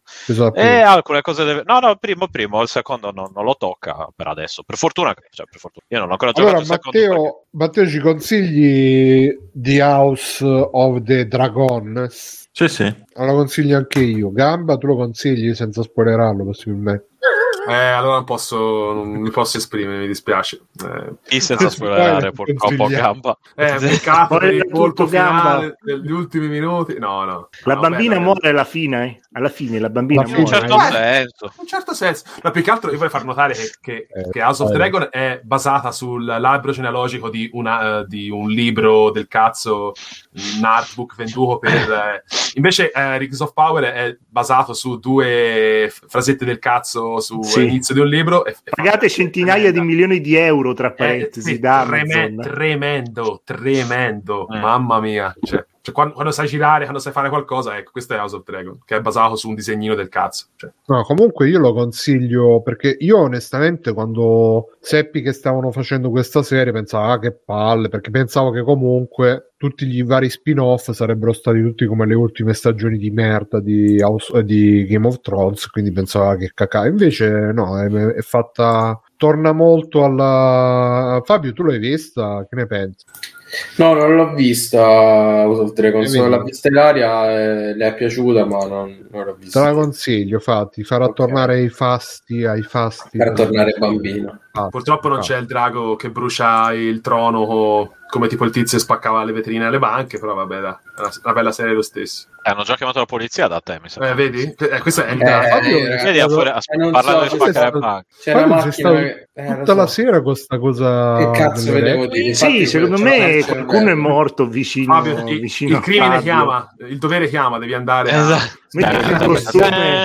Fabio ha mangiato lo yogurt e diventa. Spero proprio che sia Yogurt Man. Cookie Boys. Un FIGMA. Io non ho mai visto Batman e Fabio nella sua camera. Esatto. Bene, io chiederei a Stefano di farci un extra credit lui. Vai Stefano, facci extra credit lui. No, mi dispiace, devo miagolare. Non posso adesso. Stefano, dai. Esatto. Un bello extra credit. Allora, io ogni volta mi dimentico di parlare di giochi da tavola, eccetera, quindi rapidamente parlerò di giochi da tavola. No, non necessariamente. Ma Nerone si è scollegato, ogni volta si scollega per cambiarsi appena parlo io, hai visto? Si schifava. Sì. No, ma vabbè, ha fatto bene. Tra l'altro questo gioco l'ho presi l'unica cosa che presi con i fondi neri di Free Playing fu questo gioco, che è Mansions of Madness, in italiano Le case della follia, è una traduzione praticamente letterale per una volta. Ma guarda, sai che ce l'ho nel carrello di Amazon da mesi e non mi decido a comprarlo. Io l'ho giocato. Convinci e sconvinci. Io l'ho giocato. Ok, bravo, ti è piaciuto? No. No, ecco qua, come al solito. Vabbè, sei penso che ti dovrei fare tutta la notte così.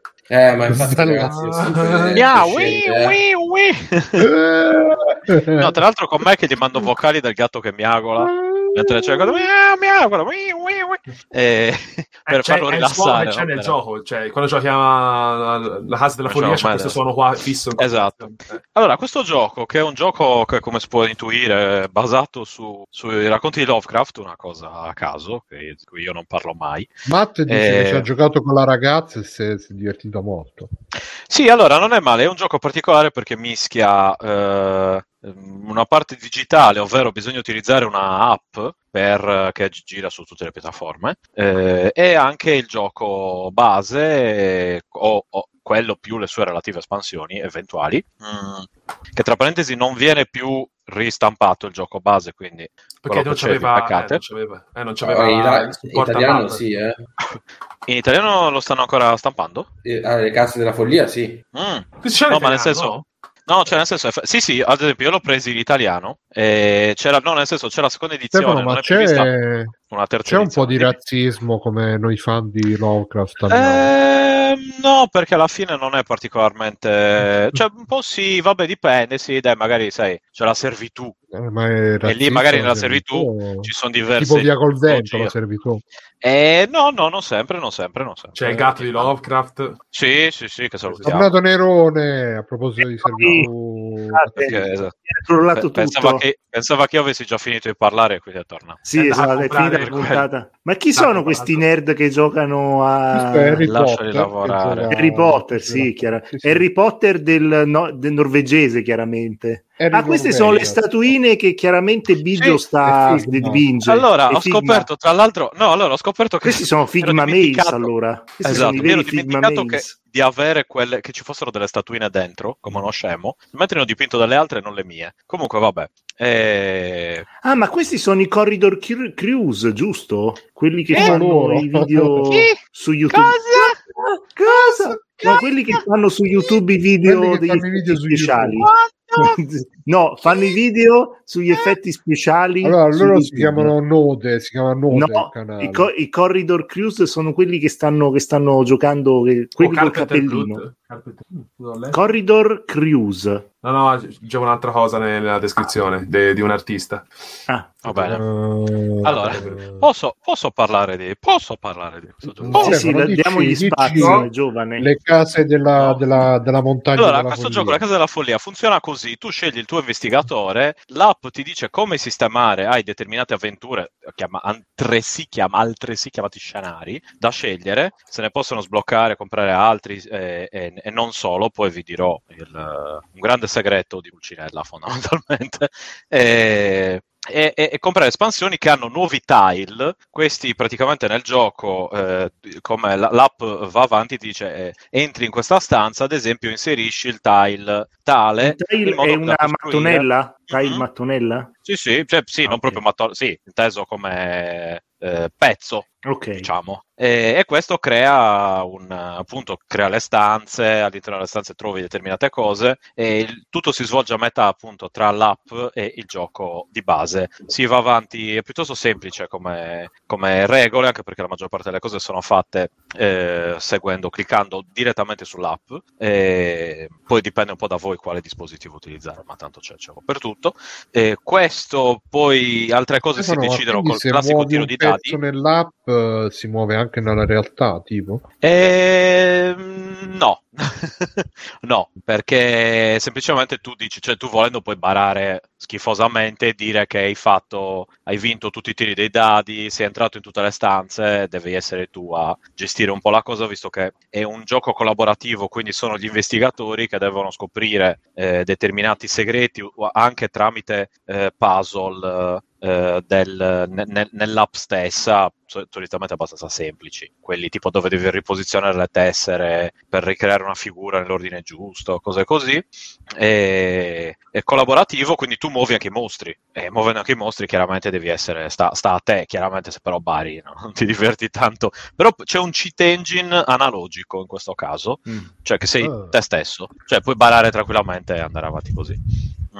La cosa appunto carina è questa: si può giocare da uno, cioè si può giocare addirittura da soli, sino a 5 giocatori in contemporanea, previo appunto utilizzo senza app non si può giocare, ma la community dei giocatori ha creato un software che si chiama Valkyrie, scritto Valkyrie, esattamente lui, che permette di creare avventure sia per un altro gioco che si chiama Descent, che è per le case della follia, in varie lingue inglese, ce ne sono anche in italiano tra l'altro, chiaramente la lingua più utilizzata in questo caso è l'inglese. Altre avventure gratuite, quindi bisogna solo avere o le espansioni fisiche, senza quelle è difficile, oppure anche solo col gioco base se ne possono creare delle altre, appunto in maniera gratuita, o addirittura uno se le può fare da sé se proprio vuole, si sente molto pazzerello. Questo, allora, il downside di questo gioco è che tendenzialmente gli scenari durano molto, ma molto, per dire molto. Ovvero, diciamo che, ok, tranne un paio di quelli custom che durano 20-40 minuti, una partita in media vi dura almeno 2-3 ore. Mamma mia, bisogna avere un sacco di tempo allora per giocare questo gioco. Sì, allora è possibile nell'app mettere pausa, fare tipo salva ed esci, e quindi uno lo può riprendere in un altro momento. Il problema chiaramente è che hai un posto che viene fisicamente occupato da questi tile che occupano abbastanza spazio finché non riprendi la partita. Quindi l'ideale chiaramente è fare una cosa che ti metti, non lo so, una domenica pomeriggio e passi il pomeriggio a fare uno scenario. Chiaramente tutto Lovecraftiano, cioè i mostri, tiene conto dei mitos, dei vari miti cthulhiani. Il problema appunto è che per quanto sia ben fatto, per quanto tutto corrisponda bene, è lunghissimo.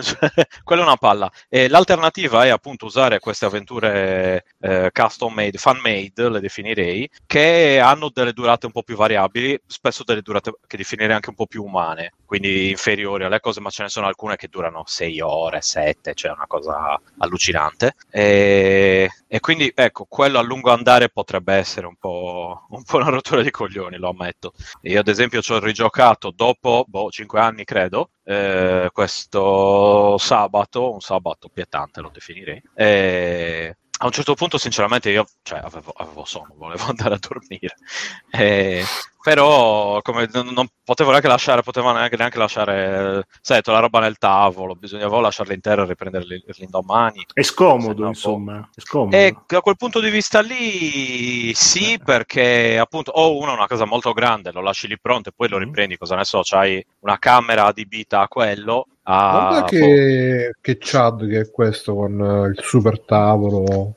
Questo, beh sì, ci sono quelli pro che è molto nerd, ma è anche pompatino col pettoralino, quindi sì, è la nuova frontiera del nerd questa qua, cioè i nerd che hanno imparato l'esistenza degli steroidi anabolizanti. Esatto. Che hanno imparato a fare le iniezioni, le infografiche hanno imparato anche a lavarsi magari. Tra una cosa e l'altra, esatto. Grazie alle giapponesi ogni cosa si collega.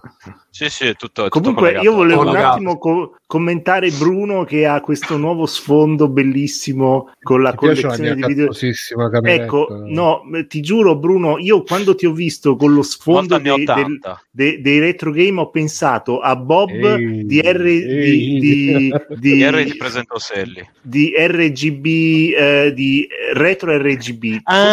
Forse Stefano lo riconosce. Sì, ho capito. Forse gli ascoltatori non lo conoscono, però è la versione italiana di Bob. Esatto, è Bob italiano. Lo devo è Bruno, sempre con la B, vedi? Bob, retro Bruno. RGB, se non mi sbaglio si chiama. Ma lui è una divinità. Sì, cioè, era una divinità minore. Vediamo quanto mi devo offendere. No, Bob è un mito. È fantastico, Bob. Mi sto già offendendo. No, non ti preoccupare. Cioè, Bob ci imbara le cose. Sì, devi vedere, c'è un video bellissimo in cui lui prende i cubetti di ghiaccio da un grosso bicchiere con le mani e dai questi cubetti li dà alla persona che sta vicino. È questo? È questo, è Bob. Fantastico. Bob. Ma lui è un genio. Uguale a me. No, però con la collezione dietro la suggestione è stata quella. Chiamarmi il suo nome Roberto. Esatto.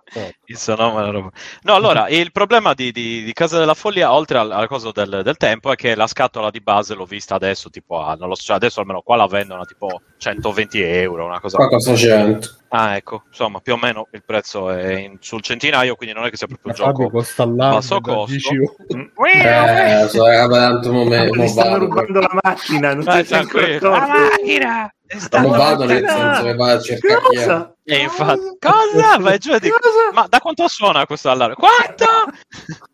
E gli urli in faccia così. Chi è che mi sta rubando la macchina? Esatto. E i ladri dicono magari quello dell'allarme sta giocando a Mansion on Madness, esatto, e non riesce a interrompere. Non lasciare la partita la casa prima di finirla. Sì. Durerà altre 4-5 ore. Esatto. Le espansioni costano di meno, ma non tanto, cioè sono sempre sui 70. Quindi per giocare a sto gioco ti devi tipo svegliare la mattina come quando fai il ragù alle 6 per guarda, quasi quella è la praticamente. Sì. Quasi. Non so se molto, però ecco, se piace, ecco, un'altra cosa che ho notato è che se ci giocate con persone che non hanno la benché minima conoscenza o interesse verso le cose di Lovecraft, di Cthulhu, eccetera, potrebbe risultare palloso. Esatto, perché effettivamente io ero tutto che figo, però quindi non stavo giocando. Biggio, devi essere in quella strettissima nicchia di appassionati di Lovecraft più appassionati di giochi di ruolo cartacei. No, perché non è un gioco di ruolo. Come perché non è un gioco di ruolo. No, è un gioco da tavolo come un gioco può da essere. Okay. Vabbè, un gioco da tavolo. Ok, sì. Giochi da tavolo cartacei. Esatto. Un gioco da tavolo semi-cartacei. Quindi devi essere anche appassionato di computer, perché non è di computer perché devi installare un software, pensa. Che cosa devi fare? Sono abbastanza sovrapponibili queste categorie, invece, non è che è una nicchia. Ma diciamo che spesso vanno abbastanza a braccetto. Sì. Lovecraft, computer. Le sfortune non vengono mai da sole. Sì, e io chiaramente appartengo a tutte queste categorie, quindi senza problemi. Computer, sì, amo Lovecraft, computer, giochi da tavolo, giochi di ruolo cartacei, non cartacei, odio per le docce. Questa è cartonacei, odio per le docce, che è l'ultima. Amore per le idol giapponesi. Bravo, ecco. Solito, però mi sbaglio, o le mani di questo Chad sono enormi oppure le carte sono molto piccoline. No, sono abbastanza piccole le carte, devo dire. Le mani enormi. Esatto, io ho le mani minuscole, quindi queste carte sembrano giganti sulle mie mani, ad esempio. E non facciamo nessuna battuta sessuale con questa, con questa cosa. No, io non c'ho niente da cui vergognarmi. Dovrei, ma non lo faccio. Ma secondo voi lui c'ha sti capelli? Cioè, perché non so, questo aerodinamico. mi sembra un po' sospetta questo è tutto unico, è un blocco unico. Sì, sembra la capigliatura di Fantozzi in Grandi Magazzini. Sì, esatto. Quando fa Zed robot, sì. No, ma gli serve per correre più veloce, vedi com'è. Secondo voi è per nascondere un po' di stempiatezza o ce l'ha proprio così? No, penso che sia solo lui. Può essere che ce l'ha proprio così perché la barba... No, secondo me li prende da qua dietro, fa il riporto fino avanti. Fa il cozzo. Esatto, fa tutto il giro. Il riportone proprio. E poi per nascondere essere rasati qua e là per far vedere per distrarre, distogliere l'attenzione. Secondo me se li rasa e poi dice no perché li ho rasati di quei nerd complicati, un po' confusi. Comunque, e niente, ragazzi, quindi io questo qua sono tutto una schifezza qua, quindi una schifezza. Vabbè, quello sì. Sì, purtroppo.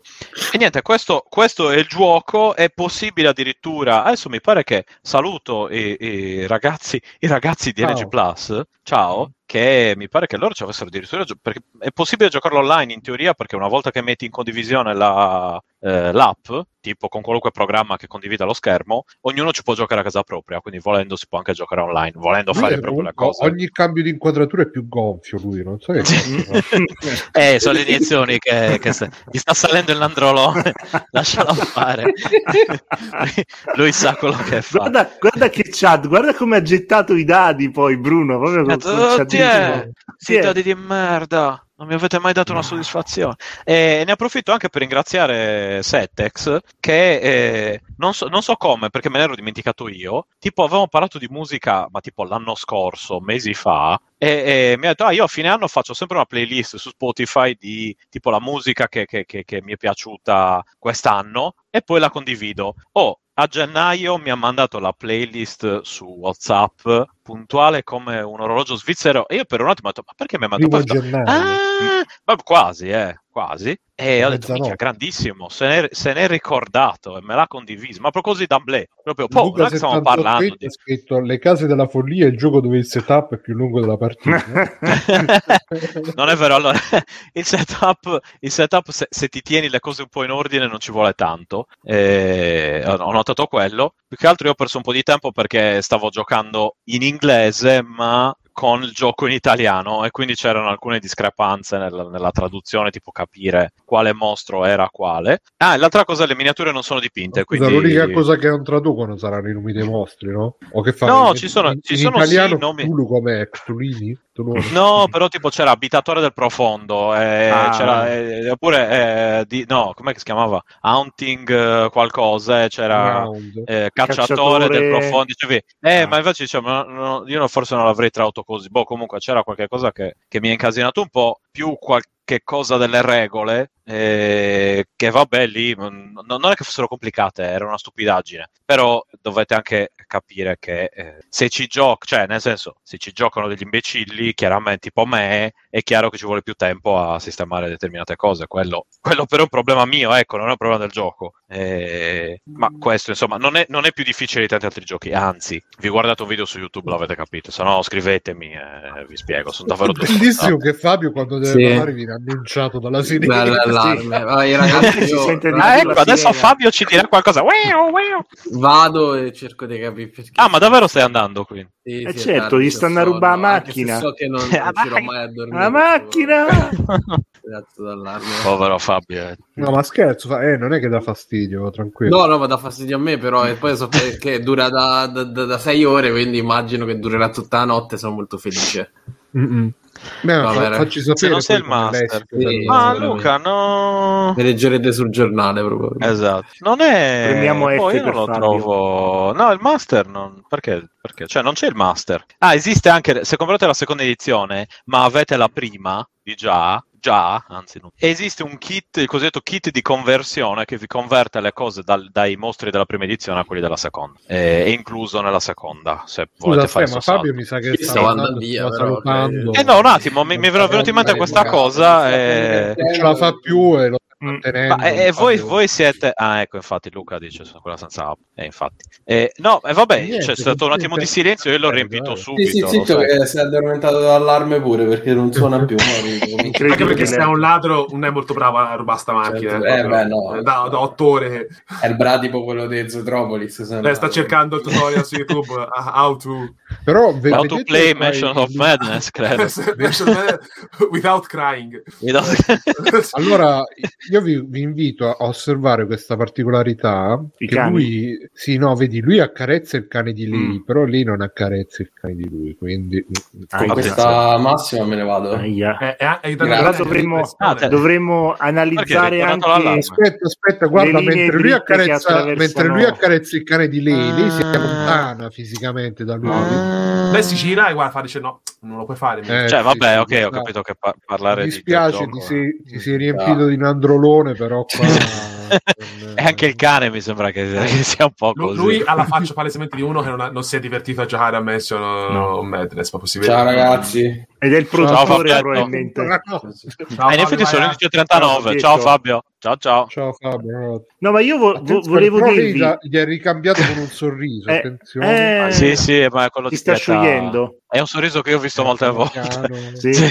Sorriso di pià, dici. Bisognerebbe fare uno screenshot e fargli passare le linee, quelle verdi e blu dritte, per vedere esattamente la posizione dei loro corpi in corrispondenza. Io vedo una V tipo così, però bisognerebbe farlo da in piedi, ecco, per capire chi è dominante, chi è...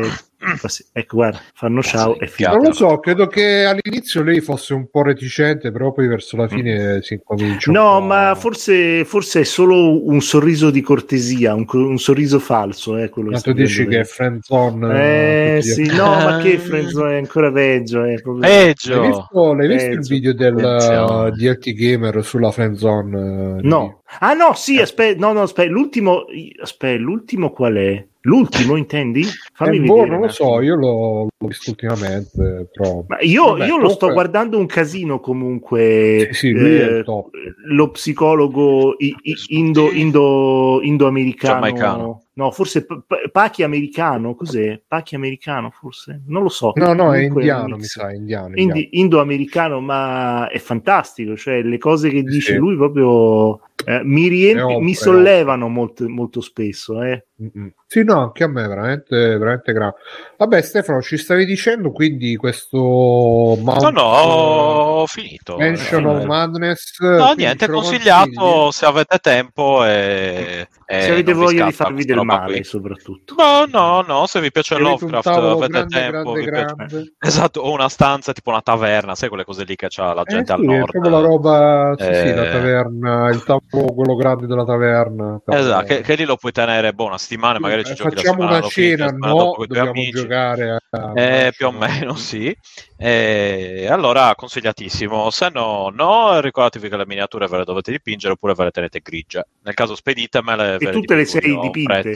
Non ancora, perché come ho detto sono uno scemo, mi sono ricordato che avevo quelle miniature tipo un anno dopo. Bene. Ho fatto le ho adesso però le sai dipingere, adesso però le so dipingere, esatto, perché quando mi sono arrivato ho detto vabbè, le miniature, porca puttana. Sì, le so dipingere le miniature. Sei sicuro? Bene, sì, ti mando anche le foto. Fa anche dei bei dettagli, Biggio. Che foto mi guarda.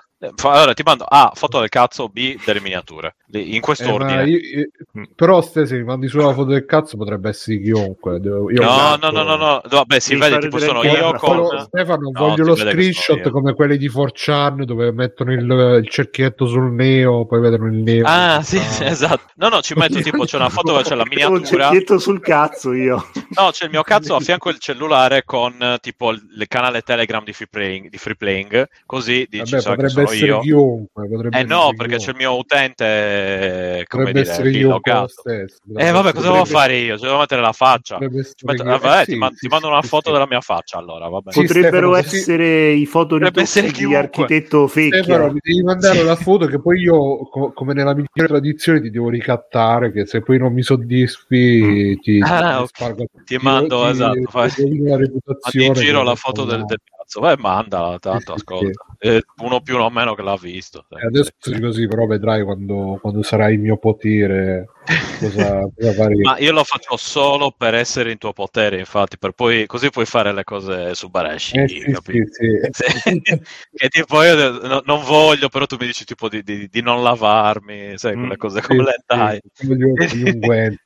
Sì, esatto, gli unguenti, le corde, tutte quelle cose lì.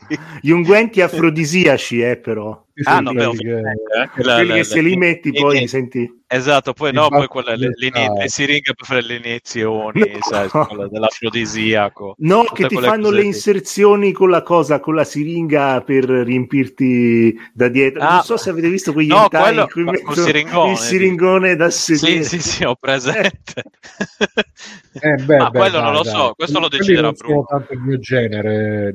Ma neanche il mio. Questo lo deciderà la magistratura? Bruno. Sì, la magistratura. Passiamo avanti. Chi manca ancora? Ma abbiamo fatto tutti, no? Manco io? Manco io, ma manca Gamba. Dici Gamba, dici. Ma e che fa? Parlo di Everwood, parlo di... Everwood? Sì, un titolino indie molto carino. Vai, dici Everwood. Vabbè, Pure Everwood, oppure? Non saprei che cazzo parlare. Allora Everwood, vai. Everwood, dai, facciamo Everwood. Ok, Everwood praticamente è quando parlavamo di Mother 3 si sta parlando appunto di tutto quello che è derivato dagli Earthbound, che sono Undertale e Deltarune, e poi è uscito anche questo Everwood, che io seguivo dallo sviluppo agli albori su Twitter, perché era figa sta cosa qua, no? Come la vedete adesso sullo schermo, e per chi ci segue da casa, invece per chi lo ascolterà, è figo perché sembra una via di mezzo fra Undertale e Guitar Hero, ovvero ti arrivano queste note che te devi schivare. Guitar Hero, sì, esattamente quello. Sì. È proprio quello, è proprio la fusione fra tutte e due, ovvero fare un titolo molto con una narrativa, si spera, solida, però con la componente musicale tipica di Guitar Hero. Ed è ganzo appunto perché le musiche sono pazzesche, cioè le musiche sono bellissime, se vi garba la synth, se vi garba l'elettronica, se vi garba tutta la musica proprio spinta, bella, tutte quelle sonorità lì, è proprio il titolo perfetto, bellissimo, cazzo. Io l'ho giocato su Switch, gira tranquillissimamente bene. Il titolo, diciamo, cosa parla? Parla di questa bambola rossa che si sveglia e che è tutta divisa in pezzi. Per qualche strano motivo si riassembla e arriva un piccolo gnometto blu che gli ruba il braccio destro, se non mi ricordo male. E lui praticamente si sveglia con una specie di amnesia, la bambola ovviamente non parla, e viene introdotto in questo mondo di gioco in cui tutti quanti vivono questa vita immortale, in cui la morte ha smesso di esistere e tutti siamo la morte. Non c'è la morte in questo gioco, e tutti quanti si stanno godendo questa specie di appunto di stasi, immortalità, no? E appunto sì, ed è figo perché il gioco è diviso in due parti. Si chiama Everwood Giorpi. Praticamente è figo perché è diviso in due parti. Non faccio spoiler ovviamente, perché se vi dico perché il gioco poi cambia stile, vi ammazzo un po' l'entusiasmo, ma comunque sia, la prima parte è sullo schivare, ok? Quindi vi arrivano le note e voi dovete cercare di schivarle fino alla fine della canzone, semplicemente. Poi succede una cosa per cui ti viene data una prospettiva diversa del gioco e quindi ti viene data la possibilità di attaccare, per non usare spoiler. Quindi che cosa farai? Puoi assorbire due note uguali dello identico colore e hai un attacco che te puoi rilanciare indietro al nemico per sconfiggerlo.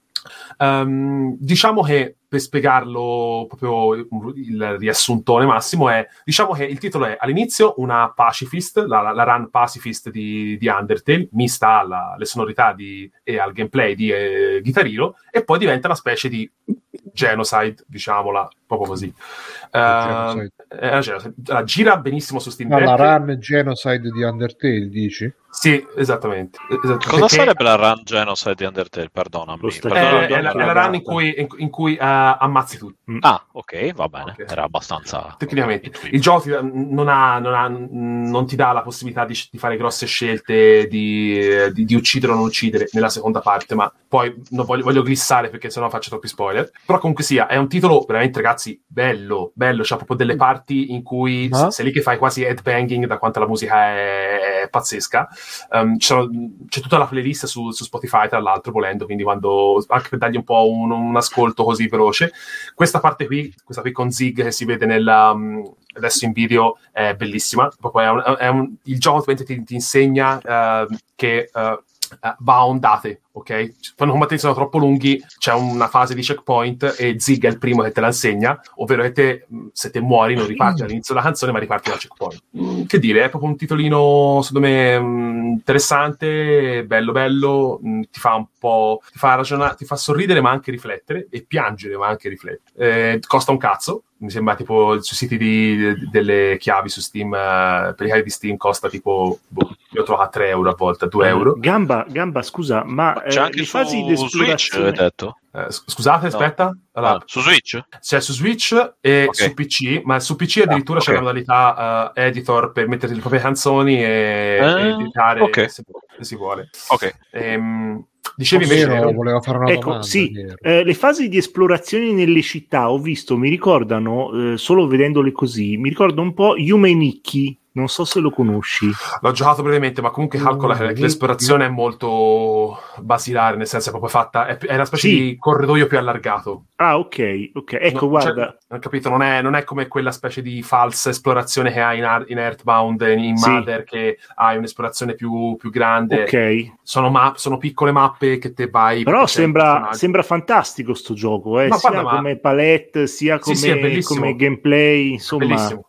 Secondo me è veramente uno dei titoli eventi più belli, perché appunto mi sembra sia fatto da 2 ragazzi, se non mi ricordo male, sono solo 2. Cosa? Non sono cinesi. Cinesi. Di Prato. 2 ragazzi soli cinesi. Bello. Di Prato. No, ragazzi nel sole se la chiamano. Non lo so, però comunque sia... Oh, ragazzi, è bello forte. Io già su Switch mi sono divertito un sacco. Allora ho iniziato un po' su Steam Deck tanto per vedere, per giocare a tutte le cose. Devi sempre far pesare che tu c'hai lo Steam Deck. Perché te non ce l'hai. Io sì, però. Allora. dalla parte del popolo. Vabbè. Che io non lo faccio pesare. Gira benissimo su Switch, gira bene su... Ma girerà su qualunque PC del mondo, una roba sì, so che sui cellulari. Anche sul cellulare non sarebbe affatto male, potrebbe essere... appunto. Quindi sì, ragazzi, dai, recuperatelo perché costa un cazzo, è bello, se vi piace, se vi è piaciuto Undertale o se vi piace l'elettronica pesa, vi piace andare in discoteca, Everwood vi farà tornare. Anche Cassius, ho letto Cassius. Sì, ci sta che sia la discoteca mi avevi convinto, poi... Sì. L'artista ma quello... La discoteca. Il francese non è mancato uno lui da poco, tra l'altro. Cassius. Dove è mancato? È morto. Non ne sapevo niente. Una roba così. No, ascolta, mi piace quello, ma la discoteca le farei saltare in aria, quindi come posso giocarci lo stesso, pensi? Certo, sì, voglio, certo. Okay, va bene. Se sei un po' anarchico poi il gioco è perfetto. Sono semplicemente stupido. Vabbè, allora va, come me, quindi il gioco ti faceva di allora mi faceva un casino, ok, va bene. Sì, voglio. Perfetto. È vero, è morto la sera del 19 giugno cadendo giù da un palazzo a Parigi, Mamma mia. È caduto accidentalmente. Minchia. Pensavo che fosse morto, vero? Non pensavo che fosse morto di altro, per i fatti morte violenta. Co-fondatore del duo era un duo il Cassio. Non ne conoscevo. Uno era lui e l'altro era un... No, conoscevo Cassio. Davvero, ora recupero, va. Ci sono vabbè, che in effetti era roba di anni 90. C'era Cassius dei Cassius. Ho recuperato Daft Punk, ho recuperato Phoenix, ho recuperato... Vabbè, allora, cos'è? Inizio 2000, una roba così, mi pare. Fine anni 90, primi 2000. Periodo French Invasion, primi anni 90. Sì, Daft Punk, Cassius. Fine anni 80. Alex Goffer. Questo è il video che ha ispirato Flower per PlayStation 5. Proprio quello. Ma anche ispirato da Trailblazer per il Commodore 64. Bene, quindi ci consigli questo Everwood? Sì, a qualsiasi prezzo lo trovate, secondo me è validissimo, molto molto valido. Quindi... Ma questo ha fatto un video bellissimo, sto Retro Bob, che consiglia tutti i cavi per... Ma stai scherzando? Retro Bob è tipo la base su cui si basano moltissime trasmissioni di retro games, vero Biggio? Sì, ma è... Anche tu. No, ma infatti Bruno, io mi chiedo perché, cioè... Io continuavo a dirti, esatto, come Retroutcast, continuavo a dirti che è un mito Bob, che è infatti ho detto è una divinità minore, non a caso, ero serio. È un divinatore.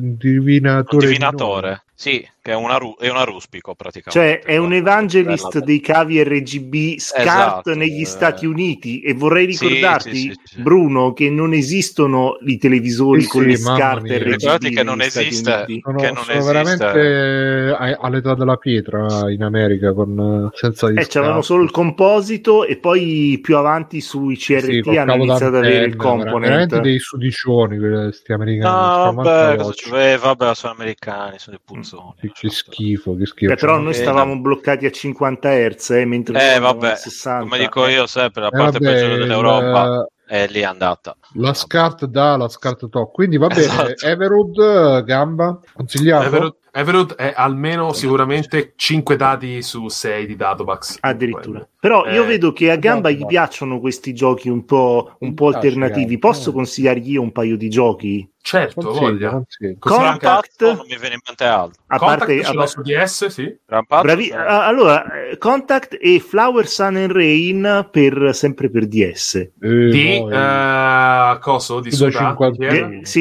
Grasshopper Games, quindi Suda 51. Guarda, io sto giocando adesso Flower Sun and Rain, c'ha una scrittura veramente incredibile. L'ho iniziato e non l'ho finito, però ma è incredibile, cioè è una roba fuori di melone dall'inizio alla fine, ma poi anche la storia è pazzesca. Non dico niente perché basta. Ma non era su PlayStation 2. Cosa dici? Sì. No, c'è anche su PlayStation 2, ma è solo giapponese la versione PlayStation 2. Hai fatto incazzare Matteo. Perché? Cosa ho detto? Hai detto che non era su PlayStation 1, PlayStation 1. No, non è su PlayStation 1, è PlayStation 2. Ho detto PlayStation 2 io.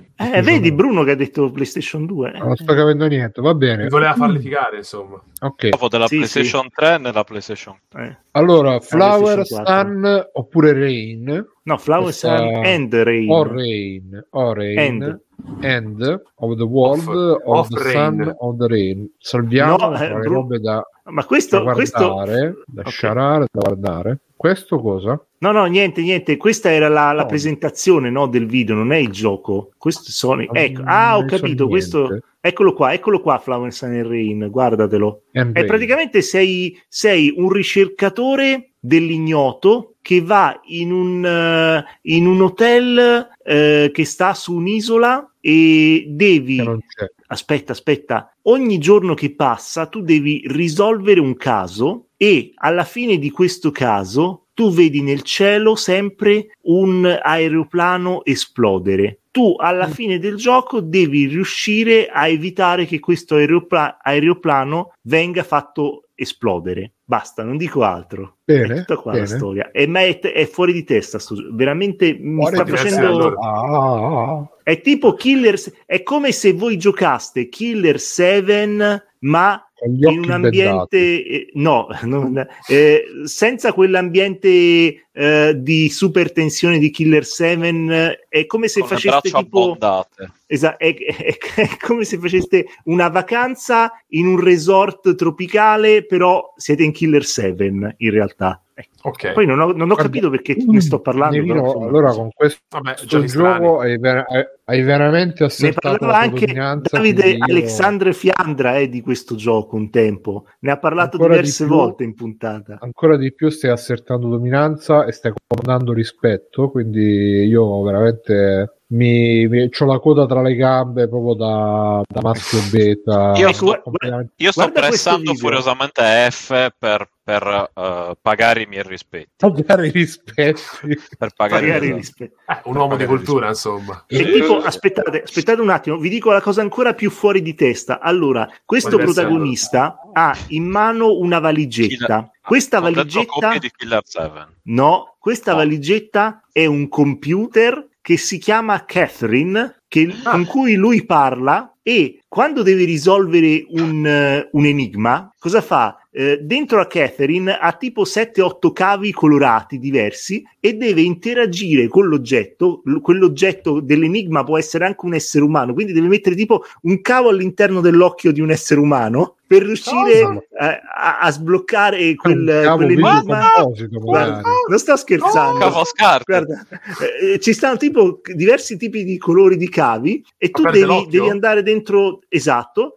In alcuni casi devi entrare dentro l'occhio di un'altra persona per riuscire a sbloccare un enigma. E però tutti gli enigmi, tutte le soluzioni degli enigmi, tutte le soluzioni degli enigmi sono dei numeri su cui tu devi ragionare basandoti su una guida alla città che ti danno all'inizio, in cui sono tipo 60-70 pagine in cui ci stanno scritto tanti dati, e tu devi interpretare questi dati finché non riesci a ottenere dei dati alfanumerici, e quello è il come si dice, è la soluzione, sì, più o meno una cosa tipo codice da Vinci. Senti, Nero, ma chiedono in chat, ma sta roba che si vede in video è la versione PlayStation 2 o quella DS? No, questa credo che sia la versione DS, però no, ma sai che forse non ne sono sicuro, perché comunque tutte e due sono belle. No, allora è in inglese, quindi per forza è la versione DS. La versione PlayStation 2 c'ha una cosa molto bella, che è la colonna sonora, di cui non vi ho parlato, che è fantastica. Sono tutte reinterpretazioni di brani classici, tipo la Gimnopédie e poi Chopin, ma tutti reinterpretati in chiave un po' funk, un po' fine anni 90 giapponese, elettro, con una leggera svolta di jazz, fusion, e molto molto bello. Molto molto bella anche la colonna sonora. Allora io ho visto dei piedini giapponesi, quindi devo fare fermi. Ecco, sì. Torno indietro, ci stanno i piedini. Attenzione, 3, 2, 1. Il protagonista si chiama Sumito Mondo, che è l'ennesima riproposizione di Mondo, che è sempre il protagonista dei giochi di Suda 51. Non è quello di Battle Arena scusa. Per me di Mondo esiste solo quello. In questo caso si chiama Sumito, ed è un ricercatore, cioè inteso come qualcuno che riesce a risolvere i casi, mentre magari in Killer 7 è un killer. Ci sarà mai stata una roba dove c'era un ricercatore ricercato per un crimine che non aveva commesso? Il famoso oppure un ricercatore ricercato è anche uno un po' elegante, capito? Un ricercatore ricercato. Esatto. Questo è un gioco che vi entra sotto la pelle in una maniera molto delicata e anche un po' subdola, perché all'inizio dite vabbè, ma che cazzata, poi io lo sto giocando tipo da 5-6 ore e c'è un'atmosfera che piano piano ti prende, e i personaggi che all'inizio sembrano veramente messi lì a caso iniziano a dirti delle cose molto molto interessanti, ma non è che te le lanciano lì, cioè ti fanno anche dei discorsi filosofici che all'inizio sembrano casuali, poi vai avanti e dici sì, ma forse non stava dicendo una cazzata quel concierge all'entrata dell'hotel. Non aveva tutti i torti alla fine. Ha fatto anche cose buone. No, credo che Free Playing dovrebbe dissociarsi. Che non ha fatto, si è alleato con Hitler, leggi razziali, per il resto quelle cose lì che dicono. Ragazzi, posso farvi un extra credit io prima di vai. Pensavo fare un loop incredibile in diretta, però vabbè, niente. Vai Stefano. Il prossimo lo faccio. Si toglie la maschera, Stefano. Adesso Bruno si toglie la maschera e vedi sotto che c'è l'uomo tigre. Sotto c'è Stefano. No, io intanto devo mettere una bellissima GIF che ho trovato, vediamo se me la riesco a condividere, eccola qua. Allora, no, questo è sempre Spectraman. Infatti. No, io ultimamente sto giocando solo robe retro, quindi lascio scegliere a voi. Cosa volete? Shinobi, Shadow Dancer, Shinobi per PlayStation 2, dai. Rolling Thunder o SWAT? Cioè, queste quattro voglio Rolling Thunder io. Ok, Rolling Thunder. Tuono rotolante.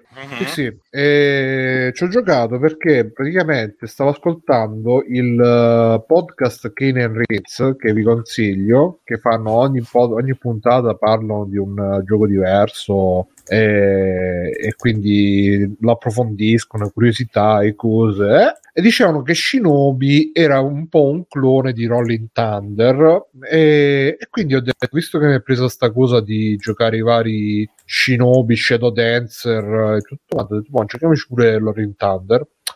E rispetto a Shinobi è molto più legnoso Rolling Thunder, mentre in Shinobi è veloce, va a destra a sinistra, zompa. È super fluido, dai, Shinobi, cazzo. Sì, invece Rolling Thunder è più questa atmosfera da agente segreto. Ma Rolling Thunder è quello che è sullo stile di Elevator Action?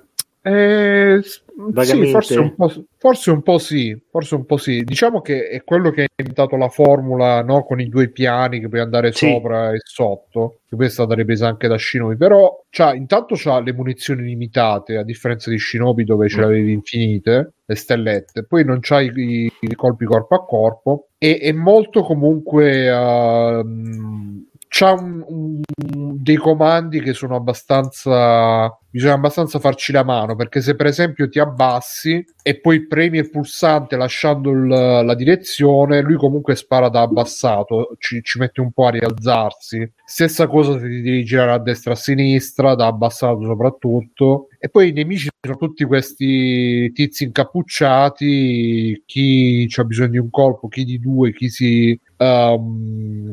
si abbassa, chi ti spara. Ogni tanto no, ci sono anche altri nemici, ma sono veramente rari. C'è una colonna sonora, più che colonna sonora, c'è una musica sola che si ripete all'infinito, però è abbastanza iconica, rimane abbastanza nelle orecchie. E c'ha uno scontro, c'ha due loop, nel senso che lo finite la prima volta e poi lo dovete rifinire la seconda volta in modalità più difficile. C'è uno scontro finale difficilissimo che io veramente vorrei conoscere chi è che è riuscito a farlo senza cheat, senza rewind, senza niente. E in buona sostanza sono stato contento di averci giocato. Sì, sono contento di averlo finito finalmente dopo anni e anni che ci giocavo sull'Amiga, mi ricordo, a sto gioco. E forse da Elevator Action riprende la roba delle porte, perché puoi entrare nelle porte per nasconderti, i nemici escono dalle porte, nelle porte trovi le munizioni e tutto quanto. E dai, se non l'avete mai giocato, magari provateci, magari con i cheat, il rewind, save state e tutto quanto, perché comunque è abbastanza un classico, e quindi ne hanno fatto anche due seguiti, e quello sono curioso di provarli per Mega Drive. Tra l'altro nel gioco devi tipo salvare questa ragazza che credo sia un'altra agentessa segreta, che all'inizio si vede che scappa, è brava, poi però la catturano, la torturano con l'elettricità, col vestitino che un po' le sta scendendo, un po' lascia intravedere. Sì. Bruno, dopo ti consiglio un gioco dello stesso. Dopo ti consiglio un gioco dello stesso stile, anzi te lo consiglio adesso, che si chiama Shinobi per PlayStation 2 e Nightshade per PlayStation 2, ma soprattutto Nightshade, che è praticamente la versione tridimensionale di Shinobi, come una reinterpretazione alla Zelda, da A Link to the Past a Ocarina of Time, quindi è tutto diverso ma fondamentalmente è lo stesso gioco. Però in Nightshade ci stanno le donne buone, le ninja con gli abitini. Me lo ricordo, era tipo è perché poi Shinobi per PlayStation 2 era tipo un Ninja Gaiden, non era non proprio. Ninja Gaiden è una cosa un po' più cioè è super metodico, c'hai tutte le armi che sai come le devi usare, e invece Shinobi è molto più frenetico, secondo me. lo Shinobi per PlayStation 2. Però comunque aveva poco a che fare con l'originale. No, però ti dico, ti ho fatto un assist per parlarti di belle donne e tu mi dovresti mettere il video di Nightshade. Ce l'ho così. qua. Mettilo. Ah no, non ce l'ho qua, scusate. Oppure il video di Night Shift dei Commodore, a scelta. La protagonista è una bellissima donna giapponese che, tra parentesi, se la guardate pensate subito che sia Bayonetta, tant'è che il primo livello il primo livello di Nightshade è esattamente identico al primo livello di Bayonetta 2, cioè in Bayonetta 2 il primo livello stai su dei caccia che volano. In Bayonetta non ha inventato niente. Esatto, non ha inventato niente e anche in questo gioco il primo livello è su dei caccia che volano. Sì, no, io ho Shinobi per PlayStation 2, però ho sentito che ne parlava, mi pare Matthew Matosis, che diceva che comunque è molto, cioè, tipo è quasi un puzzle, nel senso che vedi i nemici, devi capire come affrontarli nell'ordine giusto, nel modo giusto e tutto quanto. Però questo è molto più equilibrato il seguito. Il primo è super frustrante, il secondo invece c'ha molte cose che sono state limate, ecco, mettiamola così. Comunque tipo è bello perché è diventata una ragazza. È bravissimo. Hanno tolto il pisello, hanno messo un pisello in VR che è una donna. Accidenti, bene. Benissimo, allora niente, quindi Rolling Thunder, ragazzi, se lo volete riscoprire ve lo consiglio, però prima di riscoprire Rolling Thunder vi consiglio ovviamente Shinobi, perché è veramente il top della vita, di quando Sega faceva i giochi arcade, era il king, era anzi la queen delle sale giochi. Sega è femmina. Certo. Sega. Bene ragazzi, allora prima di andare vi ricordo il nostro messaggio promozionale, se lo riesco a trovare. Qua c'ho pieno di foto della nostra amica delle docce, che potrebbe essere frainteso l'amica delle docce, non quelle che pensate voi. E questa è la sigla. Niente, la devo riprendere per forza da qui. Vediamo dov'è. Ecco. Ragazzi, vi ricordo, questo è un messaggio audio che ci ha fatto la nostra amica Ruko Tatase, quella della clinica dell'amore, l'originale lei. La potete trovare solo su Free Playing, e quindi vi consiglio di venire su Free Playing se volete conoscerla e sapere chi è che fa, e che ci ricorda che Free Playing ha un Patreon. Io lascerei a lei la voce. Vai Luco. Ehi Free, ma che fai? Non hai ancora il Patreon come me?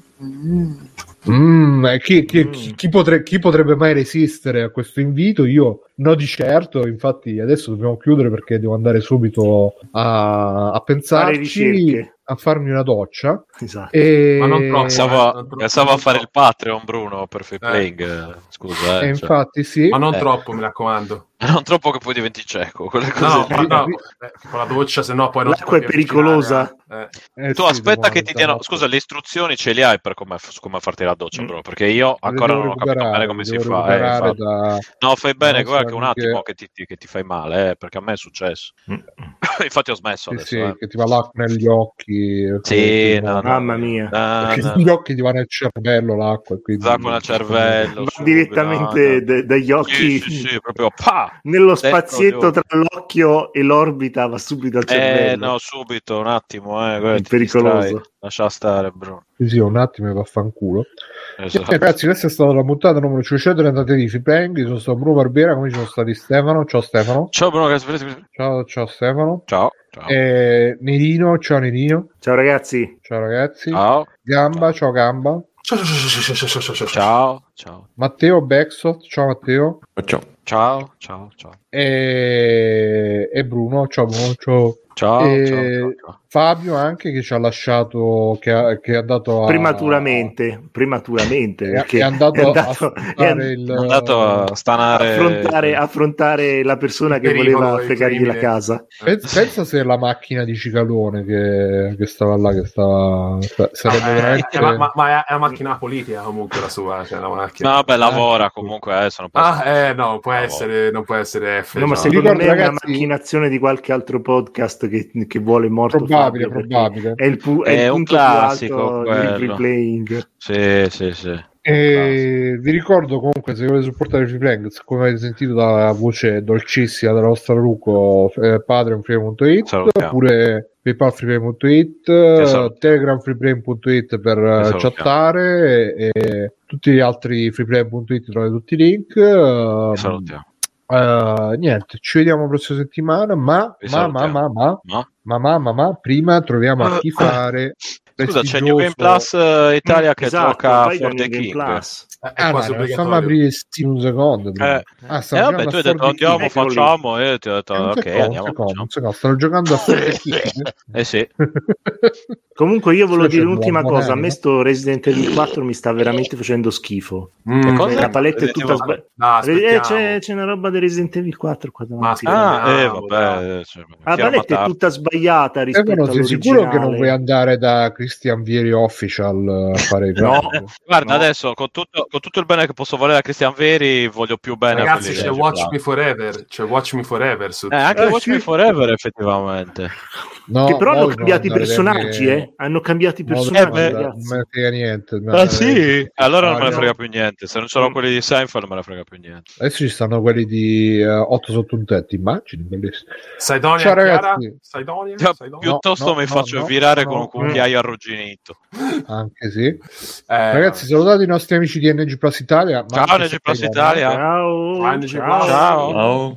NG Plus. Quelli che ci vanno là, devono salutare NG Plus. Noi non possiamo. Loro vanno là e salutano NG Plus Italia. E io voglio salutare. Ciao ragazzi, ciao a tutti.